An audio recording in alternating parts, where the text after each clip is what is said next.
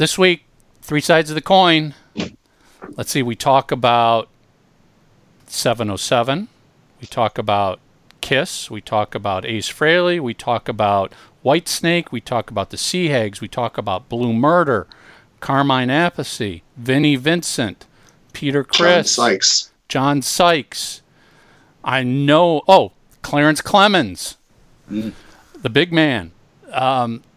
Lots of artists this week on Three Sides of the Coin. This is Three Sides of the Coin, talking all things Kiss. I want to rock and roll all night. You're listening to Three Sides of the Coin.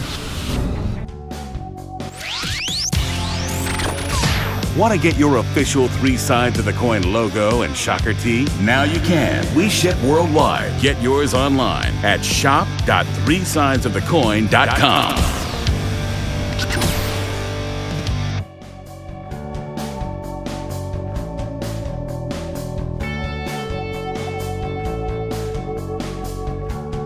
Hey everybody, welcome back to another episode of Three Sides of the Coin. I'm one of your three co-hosts, Michael Brandvold, and sometimes joined by Tommy Thayer. Tommy Thayer? Let's do this again. Hey everybody, welcome back to another episode of Three Sides of the Coin. As always, your three co-hosts, I'm Michael Brandvold. Sometimes we're joined by Tommy Summers. Most of the time we're joined by Mark Cicchini. Woohoo! We'll get the three original knuckleheads back. You guys are assholes. Yes, we are. Why, thank you. Oh, okay. Speaking of assholes, because this will just immediately turn people off to think we're talking about this the whole show. So I was at Comic-Con last week. And first of all, pretty much zero Kiss stuff, but I did pick up this set of Kiss tattoos from the Shag store. The Shag store, the people who sell that very cool $450 print of Paul Lynde's Halloween special. But there was pretty much no Kiss stuff at Comic-Con. I did run into Mork. Obviously, a lot of people dress up in costume, and there was a guy who did an awesome Mork, Robin Williams' Mork, and I got a picture with him. So over the weekend, I posted that on our Facebook, and I said, I ran into Ace Frehley at Comic-Con, and he was wearing his new costume that he's going to wear on the End of the Road tour. And it was me with Mork. First of all, somebody goes, you know that's Mork, don't you? I go, duh, yeah. And secondly, somebody goes, that was so uncalled for. That was so bad of you to do that. You know, fucking ridiculous. And I'm like, dude, you got to get a freaking sense of humor. I mean, come on, really? You're going to get bent out of shape about something that everything's a joke. It's not Ace Frehley. That's not a new costume. And he's not going on the End of the Road tour. Are you personally insulted and hurt by that? Because the rest of the world is having a good laugh. Ace would probably laugh at that. Yes. It's just like some people need to learn how to laugh. That's all I can say. That's all I can say. Tommy, do you have any comments you want to share? You know, not really, because most of them are about the same thing, that they really enjoyed the latest episode, which is the Ace Frehley episode, which is one of two parts. We'll share the other part with you at another day. And it was from too much going on. Yeah. It was done last fall or late summer here in Minneapolis. He came in for a fan-sponsored event by Fan HQ run by Sean Hageland and his wonderful staff. And so we just decided now is a good time to pull it out and share it with you guys. So we're just getting a lot of love for it, but there's nothing in specific. But I do want to say one thing, guys. We're always grateful that you make comments, but please don't think that like Ace Frehley is going to read them and write you back. Because some of you keep asking questions to Ace like he's gonna, I don't even think he knows how to get on YouTube. I don't know.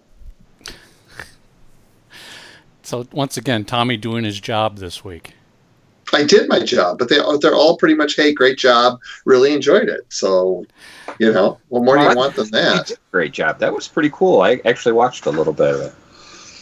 Well, I was invoicing today, so, I had a couple people over the last couple of weeks who are like, "What's with it?" I'm like, "We're all busy. Look, you still got shows. Relax." Yeah, it's the summer, people. You know, vacations, family, and we're still doing this for festivals. Free. You know, like 6 years later, 7 years later, we're still doing this for free. So until we start charging you $10 a month, you don't have much to bitch about.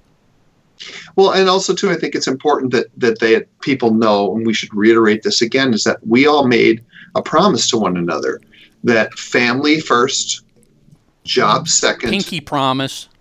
Yeah, this is number 3.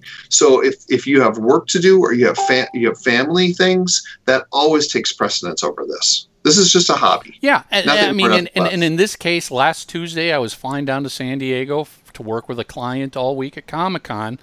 And it was like, you know, either you guys could record without me and Mark came up, or was it Mark or Tommy? One of you came up with the brilliant idea. Let's use the Ace Frehley. Oh, no, that was me. I think it was you. That was me, but it was actually Tony's idea. And then I'm the one who told you about it. You took credit for it.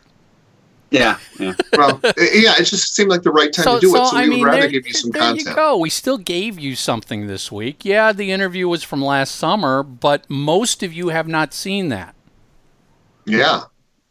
So, you know, we do our best, guys. We really, truly do. And we appreciate the passion, but there's just weeks we can't all be here. And like Michael said last week, he had Comic-Con all week, and I had to shoot Rockfest, which is a 4-day rock festival, which we talk about later. And then, you know, the week before that, Mark was slammed with work because it had been raining forever in Detroit, and he finally could do some concrete. And listen, if you really are so bent out of shape that you need a podcast every single week, tune into Zach's podcast. It's freaking amazing.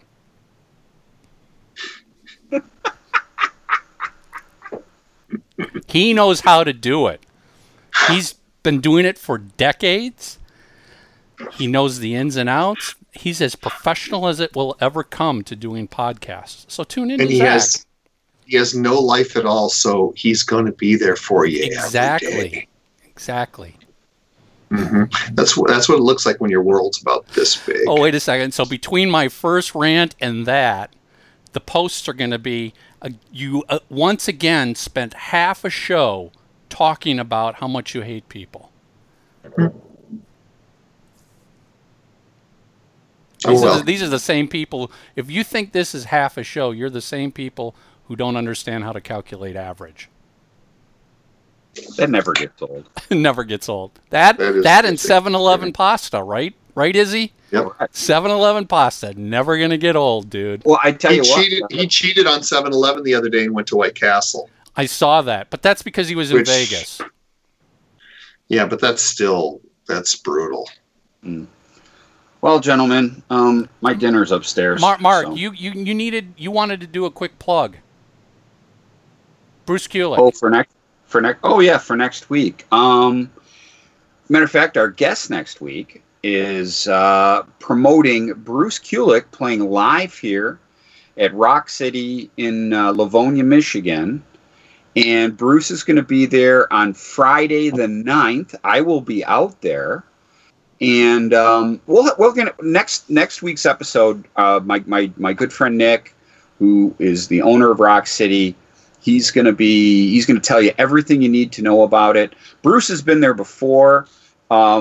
He's really getting into. He had Geddy Lee at his store last week from Rush. Wow. He had Nina from Alice's band there last week. So I mean, he's really pushing these things. He's a great guy, and lots of rock and roll stories. But this is Bruce's second appearance at his store doing this. And what I really like to do is I'd really like to get as many Three Sides folks out there and support Bruce Kulick, most important. Show Bruce some Three Sides love.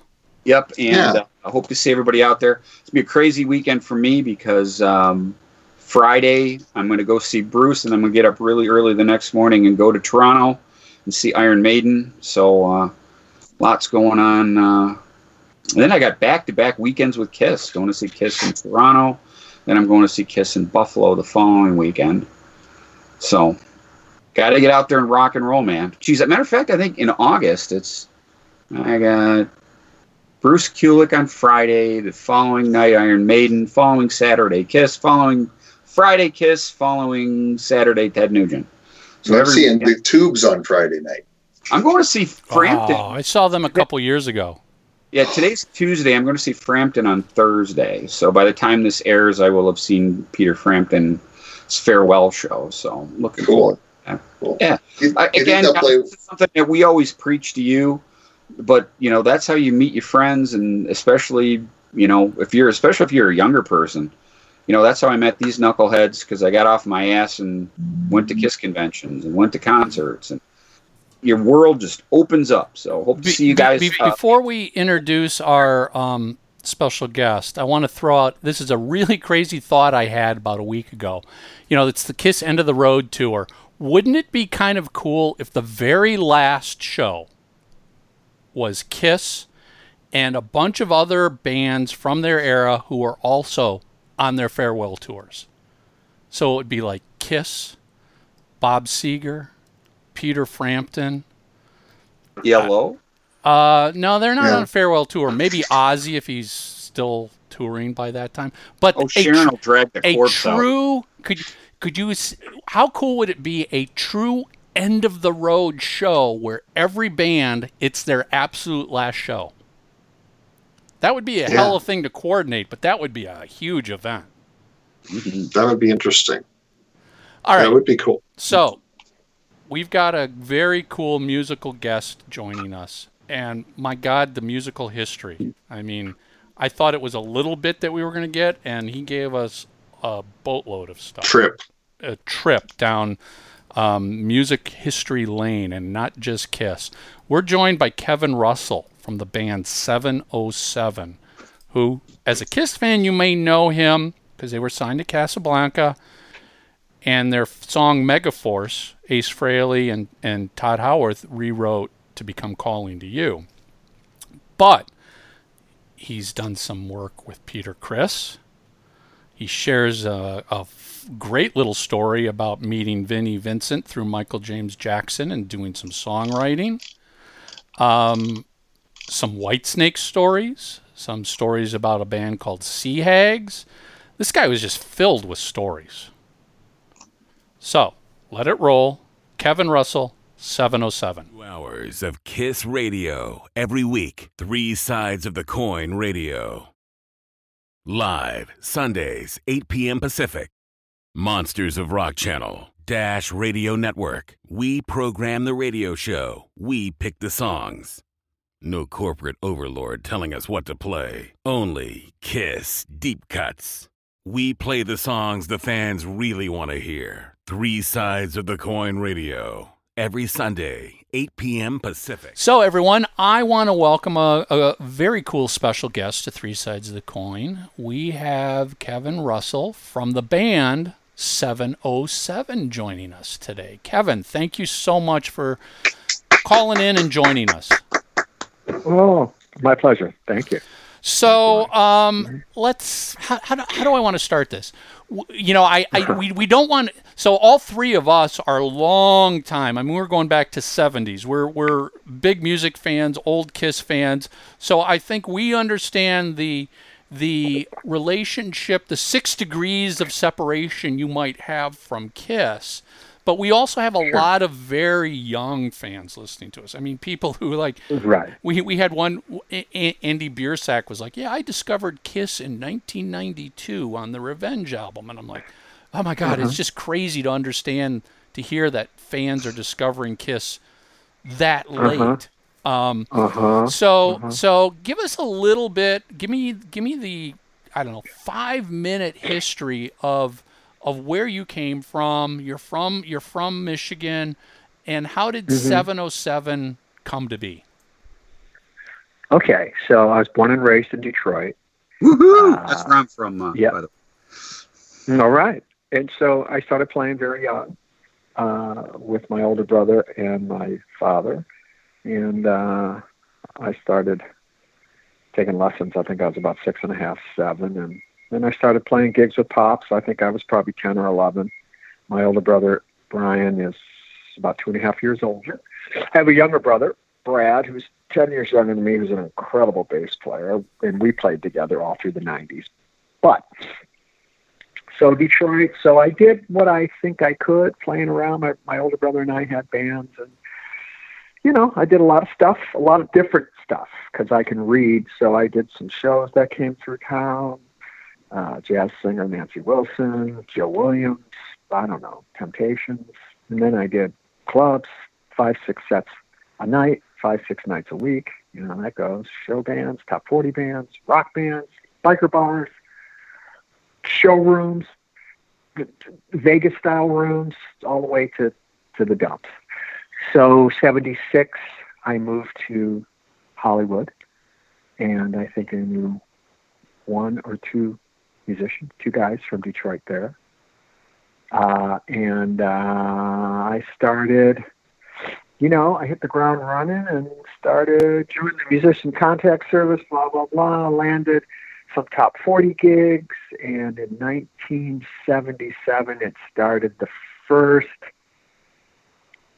lineup, which would become part of 707. We were backing up a singer, and I got to play the Starwood for the first time on a Sunday with this singer.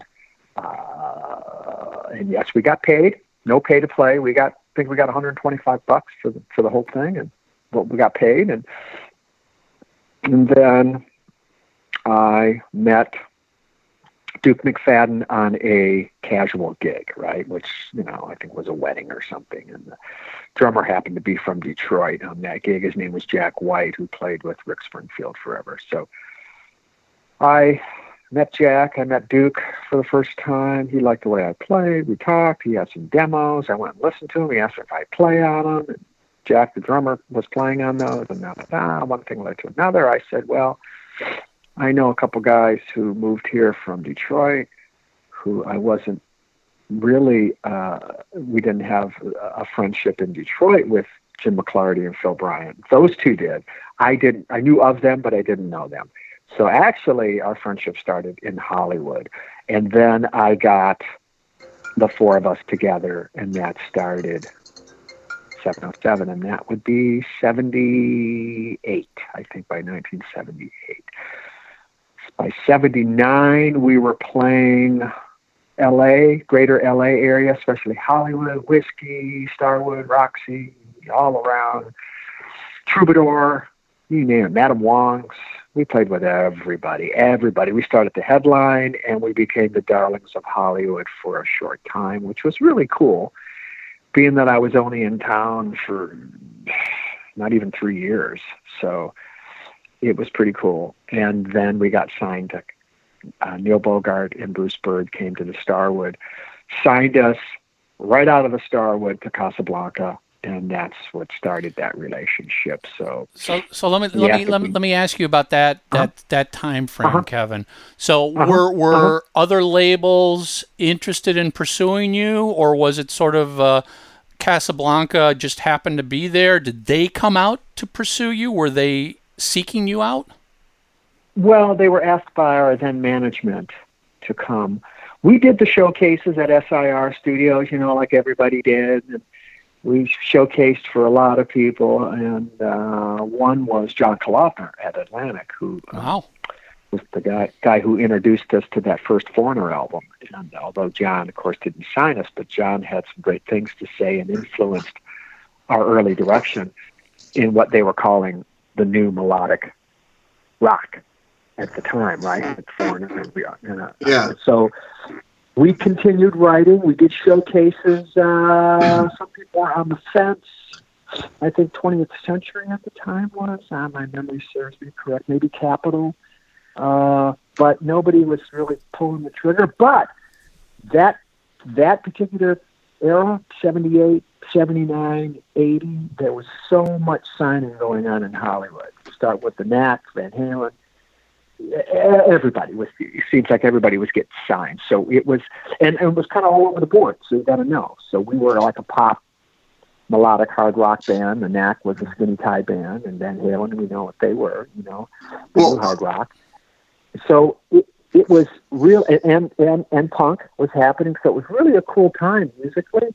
I figured we'd get a deal, but yes, Casablanca came, and I remember Neil asking if we knew much about Casablanca, and I said, well, yeah, because I knew Cher was on the label, I knew Donna Summer was, and of course Kiss, and so an Angel, and I said, I said to him, well, you have Kiss, that's good enough for me.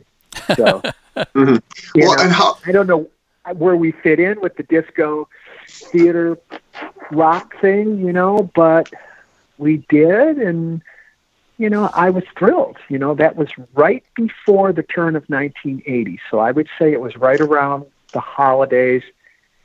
I would say it was early December of 1979, moving into 1980. So it was a wonderful Christmas gift, and we were thrilled. And how did you choose the name? Where does that come from? The name actually is simple as this. It was originally 747, and we had a couple of friends around Hollywood, or friends of friends or something, kind of do some graphic, do a little logo thing, see how that, and so somebody brought it by rehearsal, and we took a break, and we looked at it, and I remember Jim McClarty, the drummer, and myself looking and going, Jim said, symmetrically it looks off. What if we change the 4 to a 0? And he looked and said, oh yeah, so the Boeing, same thing, right? 747 jet, 707, yeah. And he just kind of mocked it up on a back scratch piece of paper, and we went, yeah, that looks better. That's it. We all said, yeah. We went back to rehearsing. That was it. Yeah. Wow. I suppose when you know, you know. Yeah, I guess. We didn't give it to. We thought, well, if we're a number band, then they have to kind of have a special bin in the record stores for us. Right. Probably, well, right? And we've heard stories about some bands who have actually, named their band something to specifically be in a certain area of the record store. Well, yeah, we said we followed 10cc. I mean, that's what we thought. 10cc, they have to put him in 10. Yeah, okay, we'll be in 7. Mm-hmm. So looking at Neil Bogart and Casablanca, obviously you were like, yeah, of course I'm familiar with Casablanca. Kiss is on there. When you signed with Casablanca, okay, so this is late 79. So obviously Kiss is in the Dynasty album, the Super Kiss era. We've already witnessed the solo albums, the whole explosion that Casablanca had. Did you immediately dive into and witness the extravagance of Casablanca? Because we basically know Neil Bogart was, he'll spend $10 to make $5. Everything's got to be big, bold, in your face, over the top. Was that something you guys were thrown into immediately as well? Well, I would say yes. No, I'm trying to think, if memory serves correct, I take myself back to that time, right? So I'm thinking, I do remember that, there was thoughts and ideas thrown around by Neil at meetings with our then management and us, and they were pretty extravagant, like, well, have you guys flying? It was like, okay, we're like, and I remember us thinking, yeah, that's cool, but we were about the music, right? We're young guys, and we're writing songs, and musicianship in 707 was pretty high, we were we really prided ourselves on that, I guess, and we tried to protect that as much as possible, along with songwriting and trying to write songs that we thought were catchy and yada yada. So that's where our mind was. I'm like, well, yeah, we're not a theatrical band. We're never. You're not Kiss. You're not Angel. So you didn't want to go the costumes, we didn't care about that. Big stage show. Nah. We were just like, nah. I mean, we had more in common with the Babies than Kiss, so We were. Now, did that become a little bit of contention with Neil and the label that you didn't want to go that route? No, but it would sometimes get in the way of certain marketing or artwork.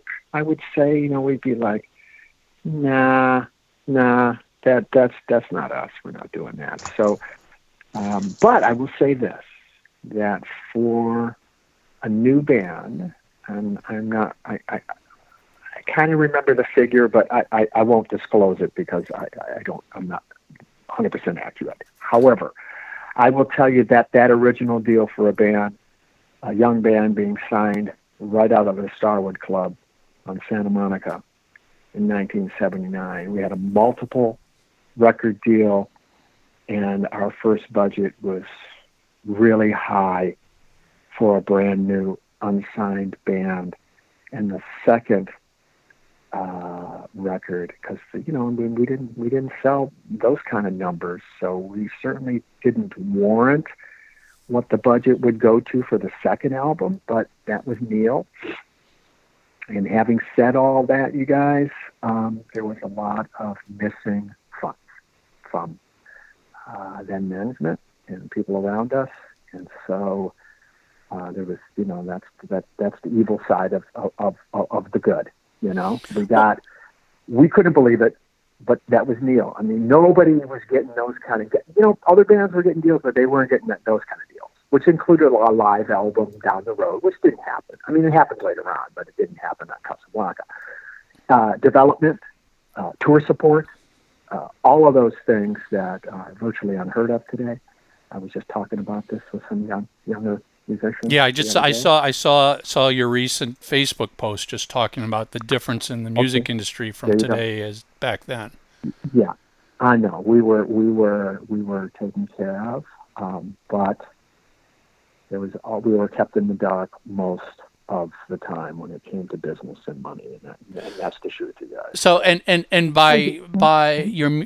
by being kept in the dark, are you meaning management or the label or both were not telling you how much was being spent and how much you owed? Both. Yep. So we didn't know. We really didn't know. I mean, until such time when things hit the fan, and then you find out real soon. There's a lot of people, especially people like you who were in the music industry pre-internet versus post-internet, who talk about how good it was, how great it was.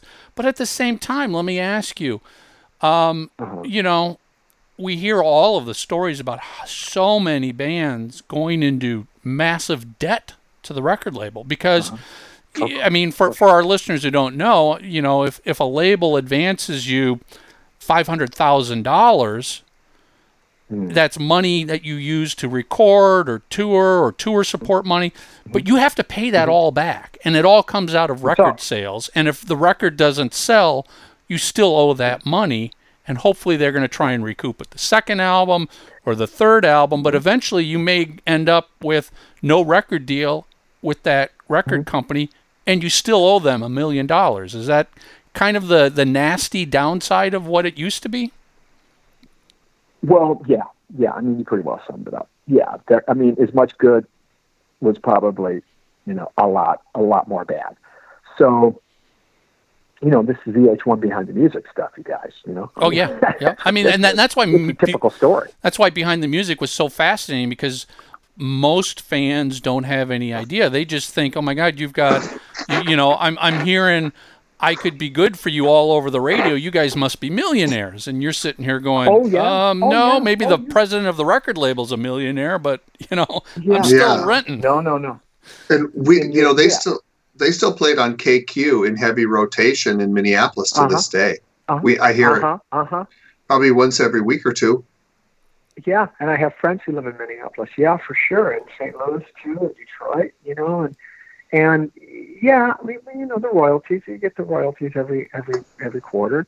And, but here you are out on tour. Let's just fast forward a little bit. So we're on the number one tour that year, 1981, REO's High Infidelity Tour. So we're on that tour. Wow, that's huge at that time. It's huge. So we go from playing Starwood, Whiskey, the Greek Theater in LA to 10,000 seaters to 20,000 seaters as REO, as that album started to blow up more for them. We witnessed them, playing bigger venues and blowing up huge. So we were kind of riding that wave with them, and we were the opening act, and everything about it was good, and we all got along, and they loved us. Blah, blah, blah. So here you are on a number one tour, and of course, when you kick into Good For You, the arena erupts, and that is just huge. So that's the power of radios. And so radio, they already missed the radio. You never played that town before. So, it was the power of rock radio and Casablanca keeping us out on tour. Again, everything recoupable. So you're talking buses and crews and everything I stated in my blurb on the 707 about the record industry. I mean, every crew, gear, everything was underwritten. They paid for everything. Let me ask you real quick, Kevin, and you don't need to necessarily reveal a figure, but when you were out on the road opening for REO Speedwagon, were you guys getting paid anything per show? Yeah. Well, yes. I don't know what that was. It probably wasn't a lot of money. We can tell people it clearly wasn't enough to support the band to remain on the road. That's why the record label had to pay for a tour bus and a road crew and backline and food and all that other stuff that you need to be on the road. Fuel. Yeah, so, you're out there to the tune of $25-30 a week, right? I mean, then, $1981. Yeah, that's a lot of money. That's a lot of money. So you're going cha-ching, and you're out for a month and a half, 2 months. You can do the math.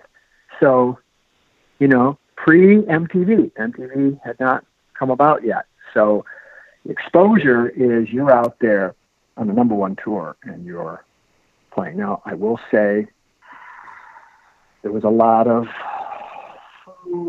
discrepancy as to why our product was not in all the record stores in every city we went, and that was a fight between management and Casablanca, their promotion department and A&R department. That battle went on and on. I can name all those names, but I won't.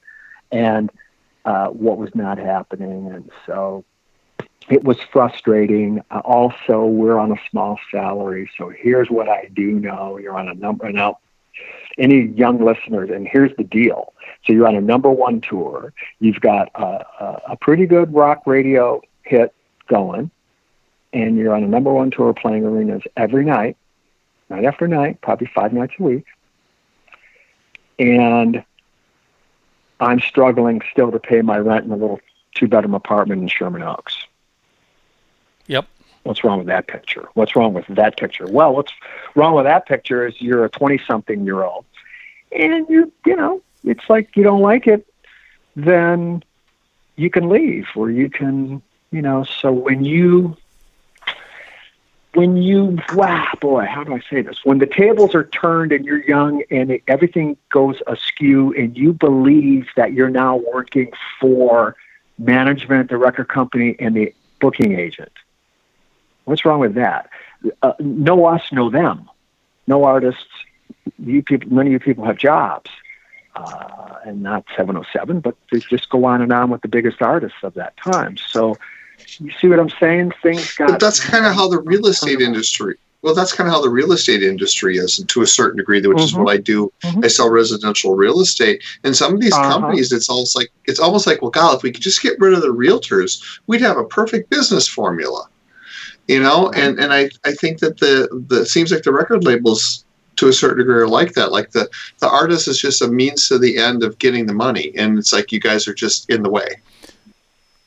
Well, and disposable, and and hey, and look what's happening today. I mean, so I was talking to somebody about all those '90s groups, right? And there was some show anyway, and how many one song gone, one album gone, and and you go, they don't even have a chance. And then, as time progressed, you had to be a platinum selling artist to even be considered as an opening act.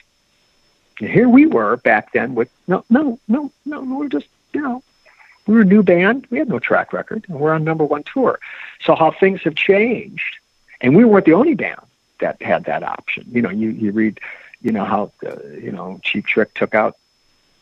How Kiss took out Cheap Trick, or how this band, or Nuge, or Aerosmith took out so-and-so, Guns N' Roses, and or go back further.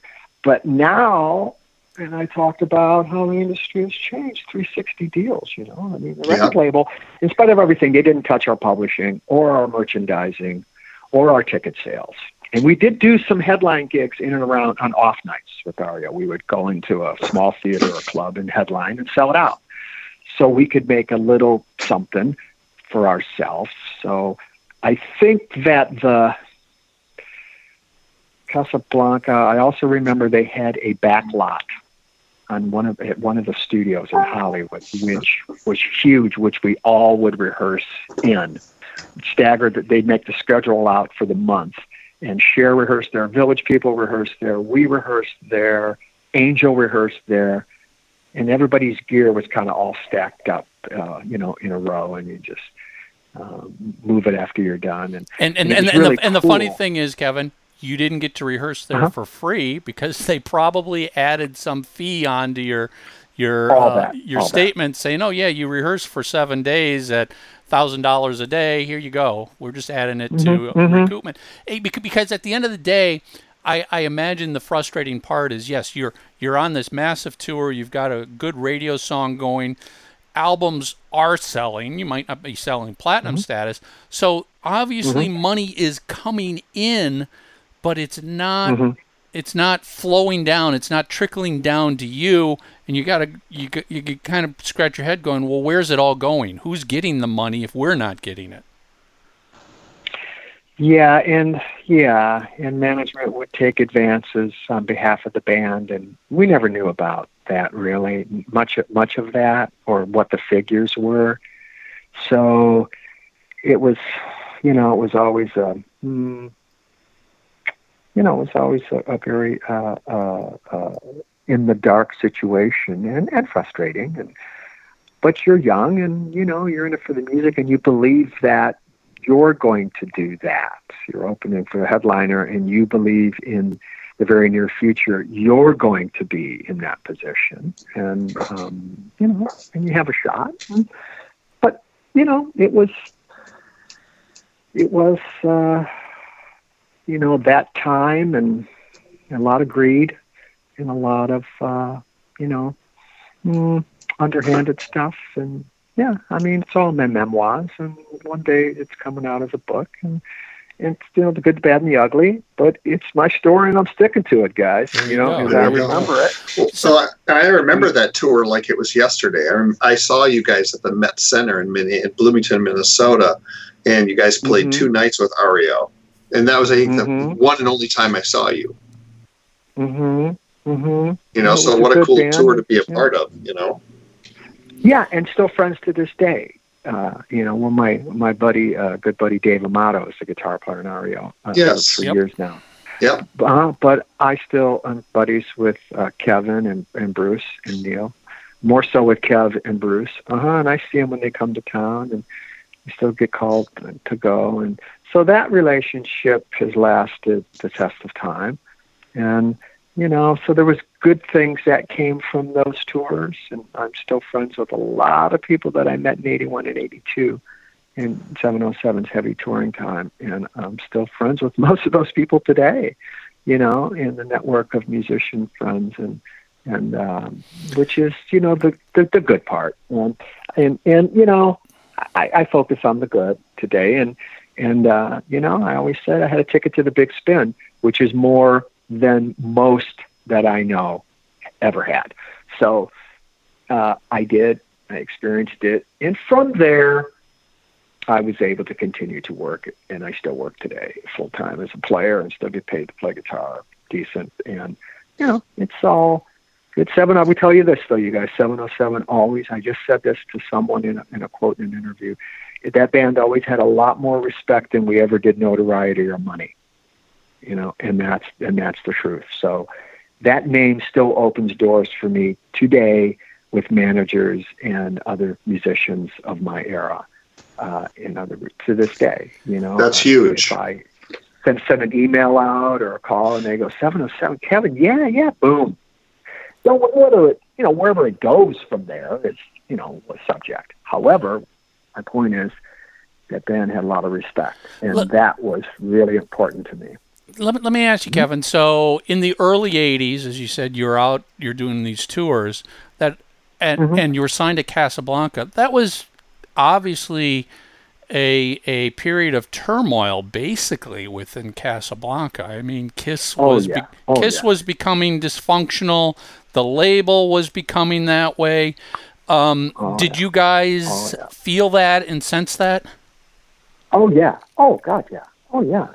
And had some heated arguments about it, too, at some lunches on Sunset there across from arguments with the label, arguments with management? Yeah, and our people, and the promotion guys. And, of course, Neil's illness was kept from us. And so, we had made a third record called The Bridge, which got shelved for many, many years and only was re-released in 2006.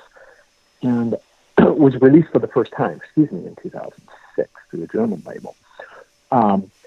And then we made that record for Casablanca, only to find out that Joyce, Neil's wife, had frozen the funds and da-da-da-da-da, and we didn't know how grave it was for Neil. And then find out he passed away, and shit hit the fan, and we're like, what now? But Bruce Bird went and started with someone else, Boardwalk, yep. Took us over to Boardwalk. I think Joan Jett was also a signing, and Night Ranger. I think the three of us. However, they didn't. The promotion staff, everybody at Boardwalk, did not feel they were part of the Bridge record, so it got shelved, and they wanted us to start a new album, which became Megaforce, right?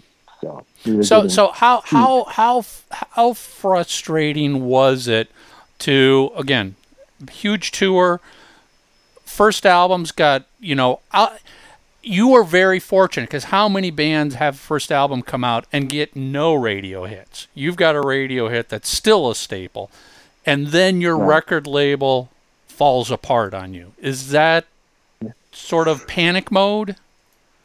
Yeah, well, we did the second album. So actually, when we were touring behind two albums. We had the second album had already been out and recorded. So we had the first album, we had the second album. That was confusing. And then we went home and we were writing for The Bridge, and Todd Howarth came in after that first tour in 1980, which was a club tour that we headlined and sold out everywhere in small theaters. And then we came back and we hired a piano player because Duke McFadden was out before we ever toured on the first album. So then that was, oh my God, we got to do another album. And Casablanca said, okay, Duke's going to need to do another album. So we did. We hired a guy. And Jay Winding, the producer, played some piano. That's how that went. So now we tour behind two albums. Then we decide that we need to find that fourth guy. So we held auditions and we hired Todd Howard. And he also doubled on guitar, and it was a good thing. So we did those tours with REO, the 81, 82, with Todd. Then we started writing for that Bridge record with Todd and me and Phil and Jim. So we put a lot into that record, because we were the new four-piece. Right? We were the new band with a solid fourth guy who was real creative and talented, Todd. So we put a lot into that. We thought it was really a great record, only to find out the turmoil, right? Of course, we were crushed and pissed, And so now we're getting pressure that we need a quote-unquote focal point up front. We need instead of having these multiple lead singers. I wanted to ask you about that because as your as the band's wiki page described it so well, you were typical of a lot of 70s bands who didn't necessarily have a single lead singer, but had, just like Kiss, multiple people who could sing lead. And Styx was another example that was listed, but then all of a sudden the label says, we don't want that anymore. We just want one lead singer. We want a Steve Perry. We want a Lou Gramm. We want a whatever. How from your standpoint, how difficult is it to get that sort of forceful suggestion, because I'm sure they were being very forceful about it, and try to stand up and say, no, that's not who we are. That's not what got us here. That's not what created that first single. You want to change it to something that may not work at all. I mean, is that frustrating that you're being forced to something you're not? Yeah, it's frustrating, especially young guys, we're being coerced, and it's always that heavy hang over your head. Well, if you don't cooperate, what? You can't fire me from my own band. I used to think, what?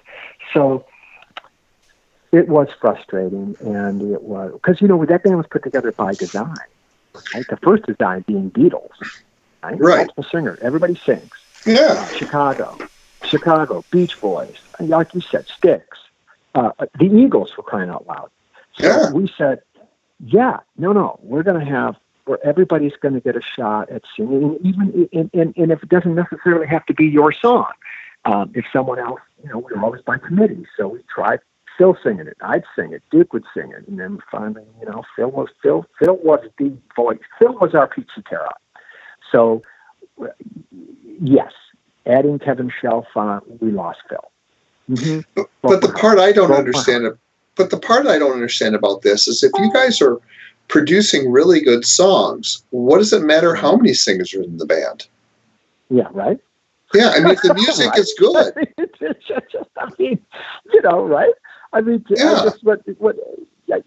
and this guy can sing, even this guy sings verses and he sings the chorus, and or you trade off for Terry Cass and Pete Cetera did. And I didn't get it. I didn't get it, but when you look, hindsight's 20/20, right, guys? So you look back and you go, well, yeah, everybody wanted one of those.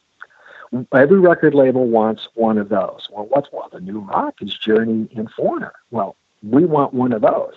That's the new model. That's new melodic rock. To me, that's like taking a quarterback and asking him to play running back. Instead of just build on your strengths. So if you have really good, strong musicianship and singers in a band, why wouldn't you utilize all the talent? Yeah. No, I guess I just don't get it. I don't understand that. No, and so we agreed, and we auditioned lead singers, and we agreed, and that Kevin was in the band for a short time. He was one album and one tour, and I think, I don't know, 9 months, maybe 10 months total.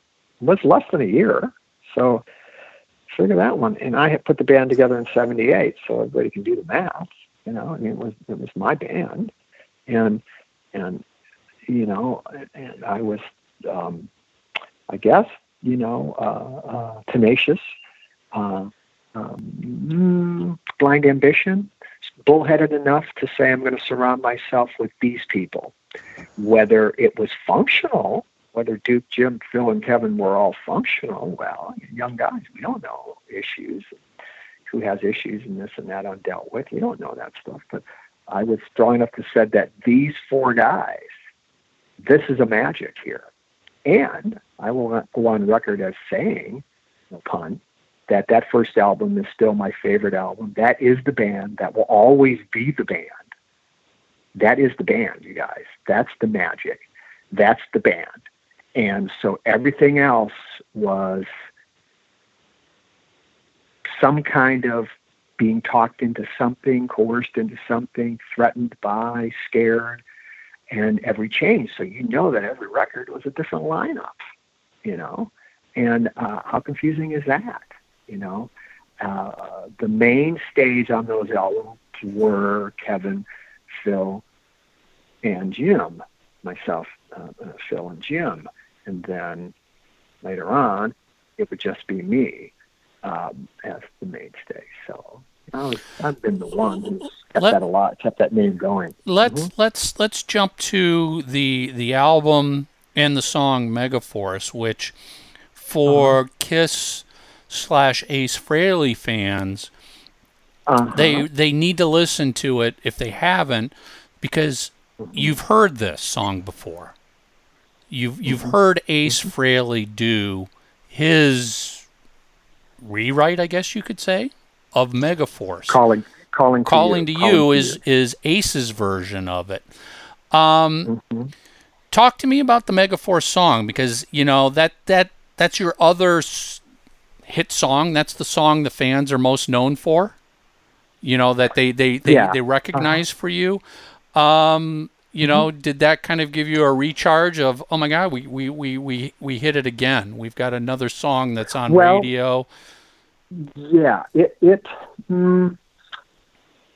was written I moved up to Marin County in the early 80s, and that song was written in a little townhouse that we had in San Rafael with Todd and Jim. Chalfant was not in the band yet. So the Megaforce album, I would say 95% was already written before Chalfant, before all this came down, audition singers, right? So we were writing, and because we knew we had to get started on another album because the bridge was rejected by Boardwalk. So now management says we need excuse me, let me think now, that the label needs a song title track for a new film starring Barry Bostwick called Megaforce, and the title has to be in the song. You don't have to be so literal, but that has to be some kind of hook in the song. So Jim McClarty was the main guy writing lyrics for the band, especially that era. So we kind of left that for Jim. And Todd and I, and with Jim's input, Todd and I worked on that music.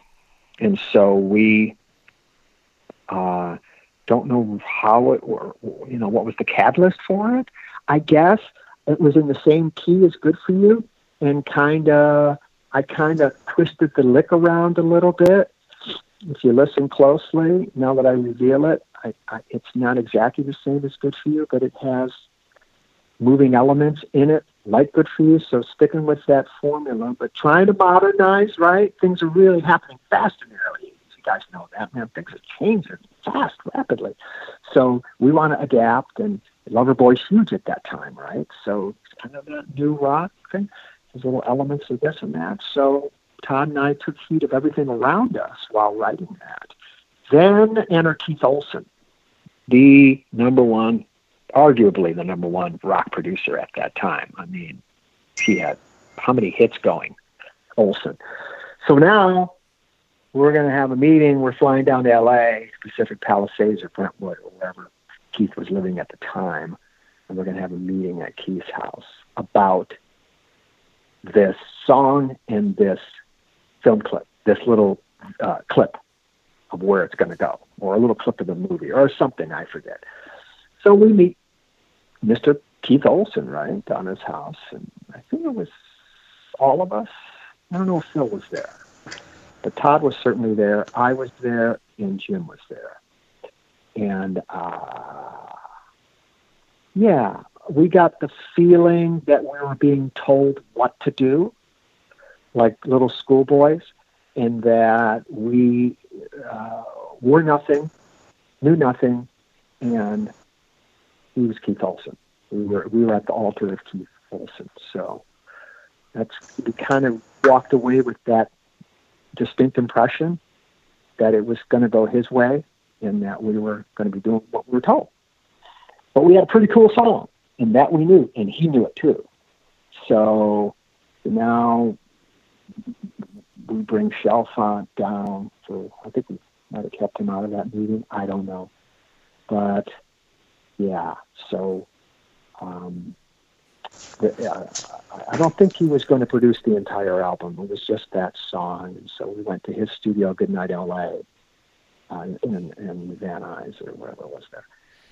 And did all of that sort of, was that the last nail in the coffin, I guess, for the band? I think everything, Keith Olsen and I had a huge blowout. Huge. And it got real bad. And it got real bad between me and Chalfant, too, at that time. And I was, yeah. Mm-hmm. You're asking me, I'm giving you an honest answer. I was really resentful. I went into it very resentful. And I think Todd stood with me. I think Jim did. Phil was confused. And he was always such a wonderful soul. Did it help soften anything at all that the Megaforce song was fairly well received? Or were you just sort of at the point of, I just don't care because that song really isn't us anyway? Yeah. There you go. Yeah. I didn't really care. I was indifferent. Yeah, I didn't care. I heard on the radio all the time. I was indifferent. You know, I did not want to become the son of Journey. I did not. That was never my goal for the band. That was never my musical aspirations as a band. No. And so, it became something that started to sound like everybody else. And I was really disheartened by that, and disillusioned and pissed off. And I'm, 20-something, and I'm partaking. I'll say this to you guys, God willing, I'll be 29 years sober. So good for you. Things change. Yeah, and thank you. Congratulations, that's awesome. Well, thank you, but I say it because then I was not. So everything I told you just add that into the mix. Sure. And it can get explosive. And so it was, it was a very explosive situation. You can imagine, and there was a lot of resentment all around, and the management was pitting us against each other, divide and conquer, and end up with nothing. So it was a really bad time for the band, and we went out on the 82 tour with REO, and then we did a tour with Nuge and the Rockets, and Ted and I go back a lifetime. We had the same guitar teacher, so I've known Ted forever. And so, the band was breaking up there. I guess maybe we didn't know it, but I kind of knew it. And we were breaking up on tour, and it was just, I wanted it to be over, as painful as it was. I just wanted it to end, but when it did end, I was crushed. But it was very painful for me, and I knew we lost our way. What else can I tell you other than we were headed back that way with Todd on the Bridge album.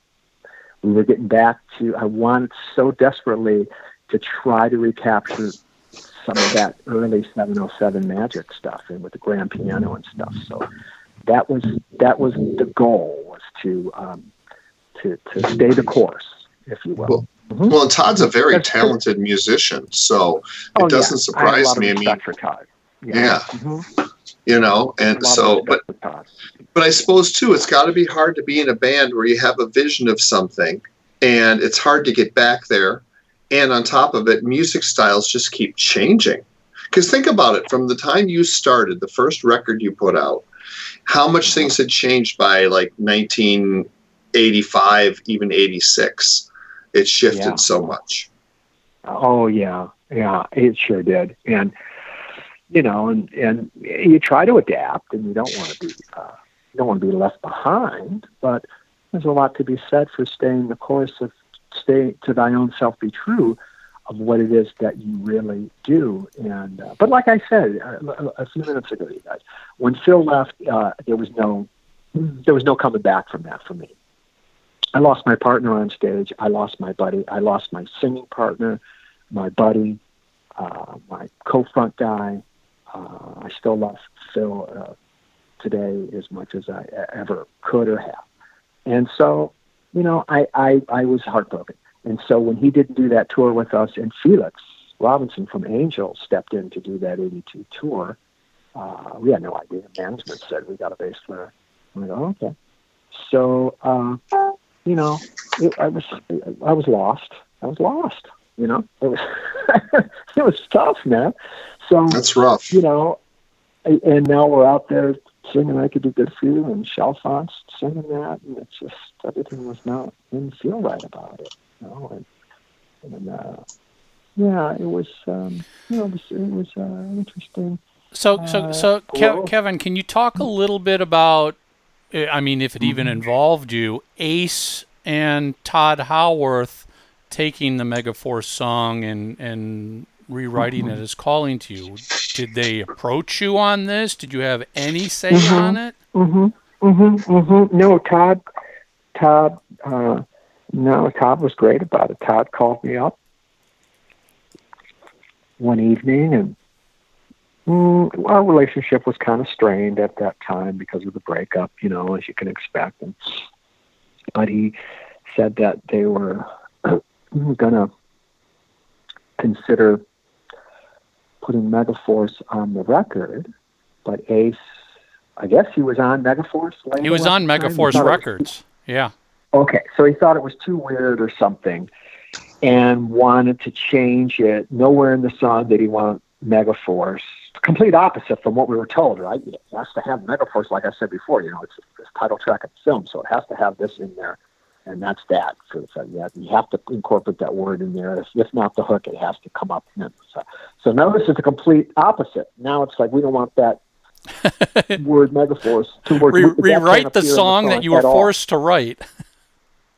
Right? So rewrite the song, take out Megaforce, Calling to You. Todd said, we're going to redo this, redo that. By the way, Ace is going to take a piece.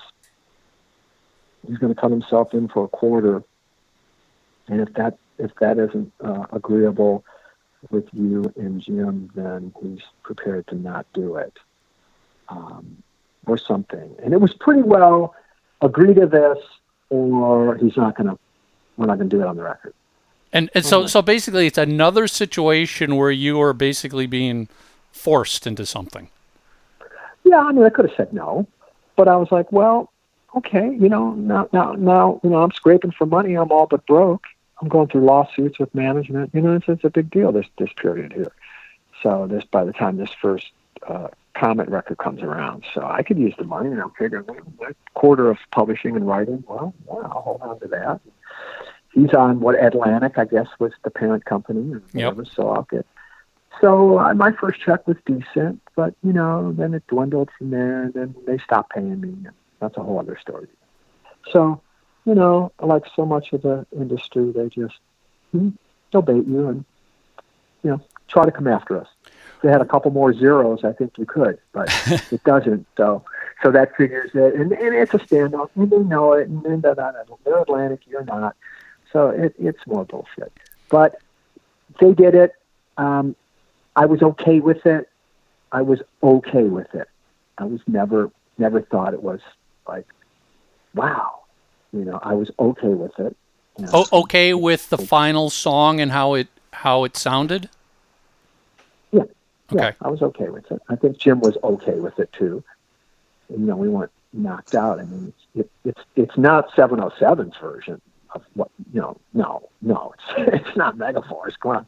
But I was okay with it. I actually saw Todd when he came through, I think, on his first tour here in the Bay Area, and they did do that live, and that was cool. And it was fun, and and I talked to Ace about it, and he loved it, and he told me he just loved it. He loved my guitar playing. He loved what I did on it, man. You're a hell of a guitar player, he would tell me. And everybody's got Ace Frehley impressions. It's funny. Everyone does. Hey, Curly, right? So hey, I'll tell you, I remember when we were at the Starwood, and one of the promotion guys, or A&R guys at Casablanca, told me Peter was out. That news hadn't even hit the wire yet. But a few beers, Yep. loose lips and ships. So I'm like, what? Because I was friends with this guy at the label, and we were buddies, and we'd go out to lunch together. So he cornered me and said, "Hey, man, Peter's out." I'm like, "What?" Yeah, man. I mean, you can't say a word. Nobody. But yeah, I remember getting that. Was that 1980? Maybe. Yeah. 80? Yep. Yeah. Mm-hmm. So we're doing one of our final shows at Starwood or something before we start recording, and I was like, wow. So that was interesting, and I remember 1982 writing for, I don't know if it was a Megaforce, 83. Right. I'm sorry, forgive me, 82, late 82, 83. Anyway, I'm down in LA doing a writing session. Me and Chalfant are trying to get some songs together for, I don't know, potentially another record, we think. I don't know, maybe we kissed and made up for a minute. I'm trying to think. But anyway, I'm down with staying at the engineer's house. George Tutko, rest his soul, engineered 707. The second album, and co-produced Megaforce with me, that album. So we're at George's house in the hills, and Michael J. Jackson, Michael James Jackson, who was producing the Creatures of the Night album for Kiss. There you go. Okay, there's the timeline.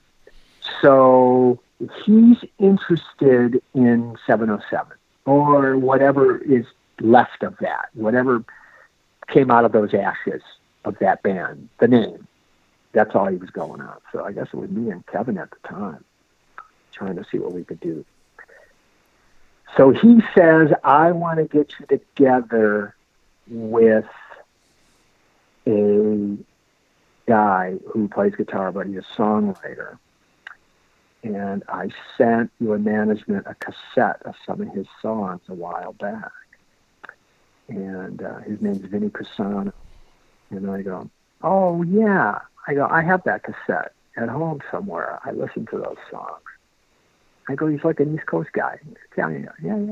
Oh, I'm Italian, too. So, yeah. Oh, good. You guys are going to get along great. So me, Kevin, and Vinnie Pisano, a.k.a. Vinnie Vincent, are writing in Hollywood at George's house, working on some stuff. And he's pushing some of his songs heavy back on the streets, and he's pushing some of his stuff on. He's pushing his songs heavy. And so I hear through Michael that Ace is out, and Vinny's going to be the new guy. So I'm sitting on this knowledge, you guys. Here's some inside stuff. Truth. And I'm sitting on the living room floor of George Tutko's house in Hollywood with Vinnie, Chalfant, and me sitting on the information. I don't even know if Kevin knew, Chalfant, but I knew that he was a new guitar player. So I point blank asked him. He denied it to my face. Said, oh my God, where'd you hear that? I'm co-writing some stuff with the band. I'm like, no, you forget that I'm friends with, all these Casablanca guys, Yeah. I'm thinking, I know. So lo and behold, he's the guy. He becomes the guy. And so that was that connection there. And then I met with Michael a few times. He had some other writers that I got together with. And then, of course, nothing materialized. And Chalfant and I finally had the final blowout, and that was that. And then there was no other 707 record at that time to be made. But I was talk a little bit more about Vinnie. What was it like writing with him? What kind of impression did he make on you? Well,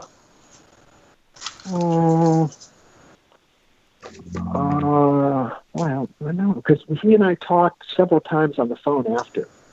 I came back to Bay Area, and he and I would talk periodically, but enough times, maybe 6, 8 times.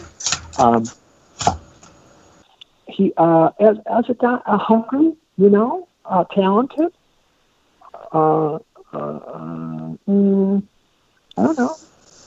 He made that good of an impression. I mean, he was trying to work the business, and trying to be savvy, and he was talented enough, and he was trying to play. Although he's probably my age or older, but he was trying to play more modern guitar than I was interested in playing. I'm a classic rock, blues, soul guy, and he was trying to do, the new craze at that time, as I called it. And Eddie was the guy for me, or Randy, but he was trying to, Randy Barn capping, blah, blah, blah. So he was trying to play that style, but I wasn't sure. I wasn't sure where. I wasn't sure of him. I wasn't. I didn't know what to think at the time. I wasn't. I wasn't really sure what to think of this guy, but I thought he had some good songs. That's what I did know. I said, I think this guy's got some talent here. As a songwriter, I don't know about him as a singer or necessarily a player, but I think he's got some good songs or good ideas here for choruses and things. I remember thinking that, you guys, in all honesty, not meeting him, just listening to a cassette before I ever met him. And I thought, there's some talent here, man. And if you could just harness that. Yeah, well, because he's one of the guys that's been in the band that seems to be the most polarizing. He's got some of the most hardcore fans of the group. I mean, Ace is right up there too, but it's just Vinnie is one of those, because he disappeared for so long, that it's interesting to get a little insight from someone who knew him back then. Because to your point, being more of a classic guitar player and liking, rock and rhythm and blues and all that, it's just different than he was trying. My complaint was always it sounded like bees buzzing, I guess, as a lot of those guys, I guess everybody was trying to do that, get on that bandwagon, so to get hired. Because like Randy Rhoads seemed to, Eddie changed it, and then it seems like Randy Rhoads added to it. There you go. And I was buddies with Randy, and Quiet Riot and 707 did a lot of shows around Hollywood and a lot of Starwood shows together. And he was one of the sweetest guys, Randy. I knew he was different. I let him use my Marshalls a couple times at Starwood because he was having trouble getting tone out of his amps, and he was using some weird shit. And I said, man, just use mine. He's like, what?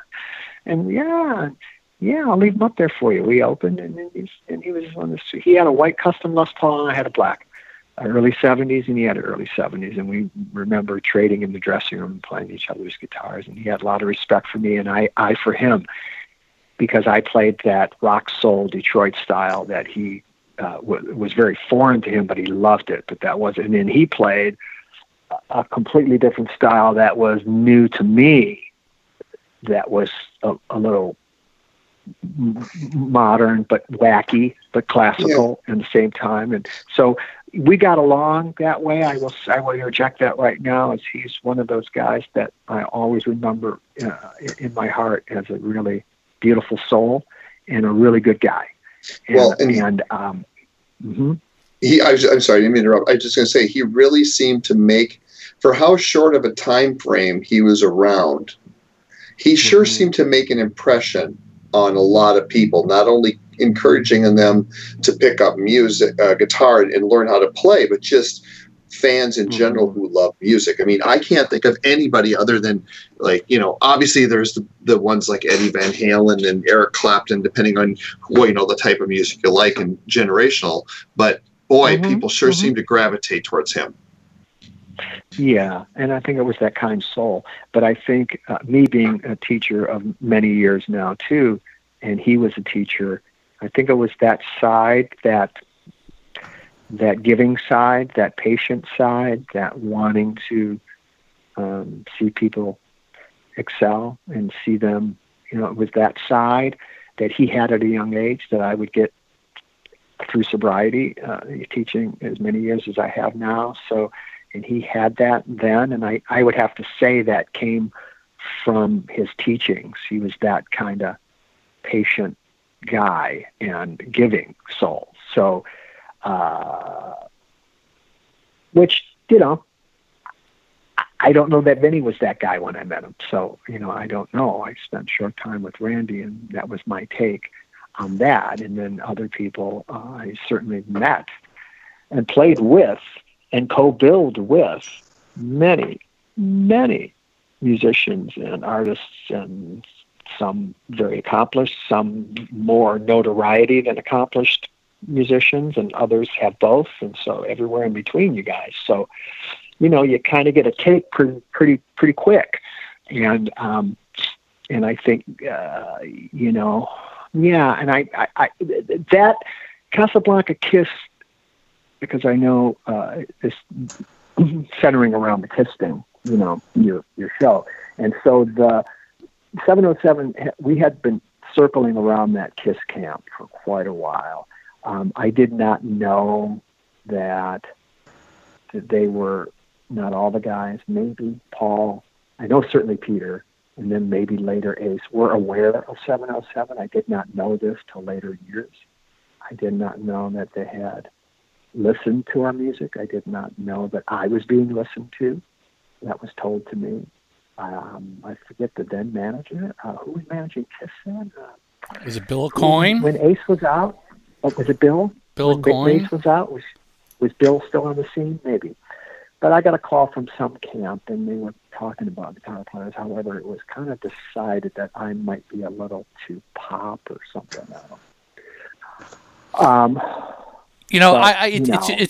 I just find it very interesting that you brought this up in the natural course of this conversation, because we've had Michael James Jackson on a couple times, and one of the things he really kind of, a point he made was during the Creatures of the Night era, he basically, and I'm just paraphrasing, that Kiss needed songwriting, and that Michael reached out to everybody he knew to help with potential songwriting.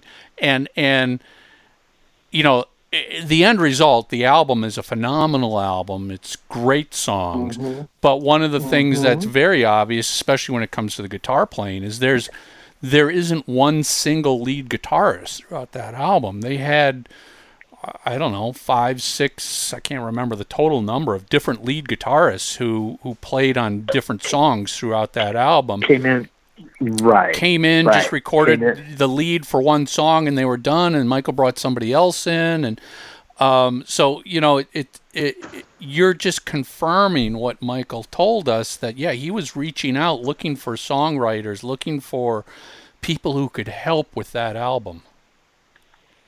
Yeah, and I think that was probably the way he probably sent Vinnie in to see what Kevin and I had. I got that complete, distinct feeling afterwards that as much as he was saying, hey, collaborate with Vinnie, he was nosing around to see what we had, because he was interested in producing 707. Jackson was. So that I knew. So, it was like, I like this. I like their songs. I like this. I like that. So it was probably, as any good, producer would do, doing due diligence. He's looking around for the best to serve his client, his artist. So, who really knows? But that I often thought that. Oh, for sure. So we were being looked at, and maybe under the guise of, hey, co-write with this guy, you could help.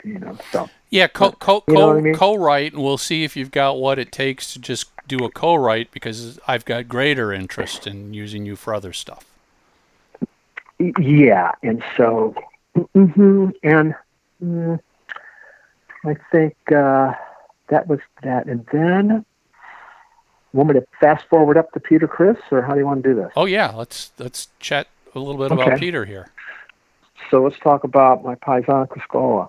So I'm 19. Now, I will say this. I have been friends with Mike Klink for many, many years. And for those who don't know, Mike is known as the producer of Appetite for Destruction. Oh, yeah, he's the Guns N' Roses He's guy. done a lot of other stuff, but that's what the average music fan would probably know.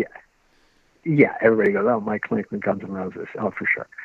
So I first met Mike. I think he was making coffee, and he was a runner at the Rucker plant on 3rd Street in Hollywood. I think L.A., the first time I met Mike, late 70s maybe. And so Mike was the engineer or second engineer on the Bridge album, the one that 707 record I told you that was shelved until 2006. So Mike came up from LA up here to Bay Area. We met again, got close, and then we stayed in contact. That's 1982. So 80, I would see Mike a couple times, go down to LA. I'm doing some work. We get together, have lunch. 85 when I joined my old buddy Slick, Earl Slick, Slim Jim Phantom, and Lee Rocker. When the Cats broke up, I joined Phantom Rocker and Slick. I didn't know that. I love that first Phantom Rocker Slick album. Yeah. So Men Without Shame is a killer, too. Oh, yeah. It's killer, right? So Slick asked me if I would do that tour. I did, came back, we wrote, did a second album, tour, and then it blew up. So 87, it blew up. Slick and I started a band real quick called NYC. Didn't get off the ground.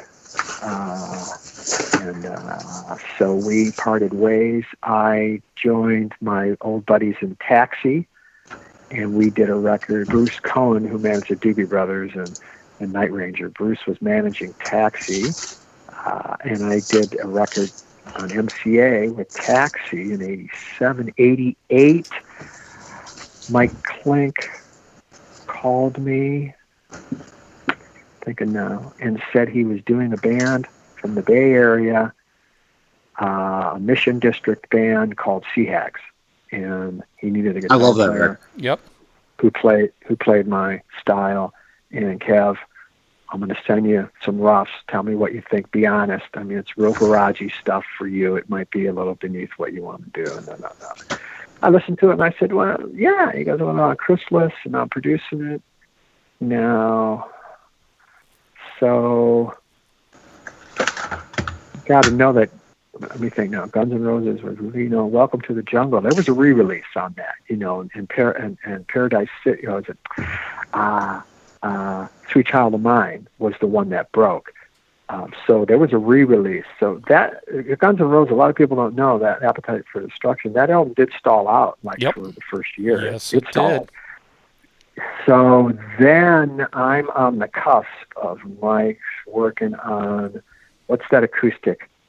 Guns N' Roses, that EP, Spaghetti Incident. The Spaghetti, Spaghetti Incident or something like that. That's acoustic. Spaghetti Incident, isn't it? Mm-hmm. So that's just I think something like that. Yeah. So Mike is doing that at the time that he is getting ready to want to start recording Sea Hags. He did some demos and So he sends me the tape. I listen. I go, oh yeah, that's cool. And so I'll do it. He said, I only need you 10 days, Kev, at the most. Just knock out the solos, put on some counter rhythm stuff. The lead singer, he plays guitar and somewhat, whatever. They got a vibe. I already replaced the drummer. I go, really? How'd that go? He goes, they're a little pissed at me right now. But the drummer, I had to replace the drummer with a cat who can play. So I got a session cat. I forget the guy's name. I was okay. And so I go, well, they're a 3-piece band, you told me. He goes, yeah. I go, well, do they know I'm coming? He goes, well, by the time you get here, they will. I'm like, okay. We'll see how that goes. Yeah. Well, 10 days turned into 2 months. So 2 months I'm on that record, Chrisless. And bass player who passed away, Criss, he passed away young, overdose. He was a sweet kid. The other guitar player, Ron, he was resentful for me being there. So I will tell you guys that 90, I'll be conservative and say 90% of the guitars you hear on that album are me. Wow. Wow, I All love me. that. Half the All way me. Valley. I'm going on the fantastic. record. It ain't Frankie, what's his name, who came in after me, who called me. I got a minor solo in a video, dude. So anyway, so I got additional guitars, which was somewhat baffling to me after that. And I remember calling their management and going, what? So anyway, that's the record. I did that. And then I do another record with Clank, F Machine, young artist Simon F. from London. It was more of a synth Billy Idol kind of vibe. So I'm doing 2 records with Clank back to back. I finished Sea Hags. I had a little time off, then I start pre-production for this other album. I'm working on that for months. That one is on Warner Brothers. This guy's managed by Freddie Demand, who's managing Madonna at the time. And things looked like, well, yeah. So then they finished the album, then they take me over we go to London, and we're there with Russell Mulcahy, I want to say. Shot the video, a couple videos. Warner Brothers paid to have me go over there for a couple of weeks to work 2 days. It was great. And then I go, that thing didn't really happen. He got dropped before it came out. Freddie Demand, management dropped him. Now Clink is done with that. Next thing I hear from Mike, he's up in Reno working on a Whitesnake record called Slip of the Tongue. Adrian Vandenberg, one of the guitar players, had injured himself, I guess. Vivian Campbell was ousted from Whitesnake.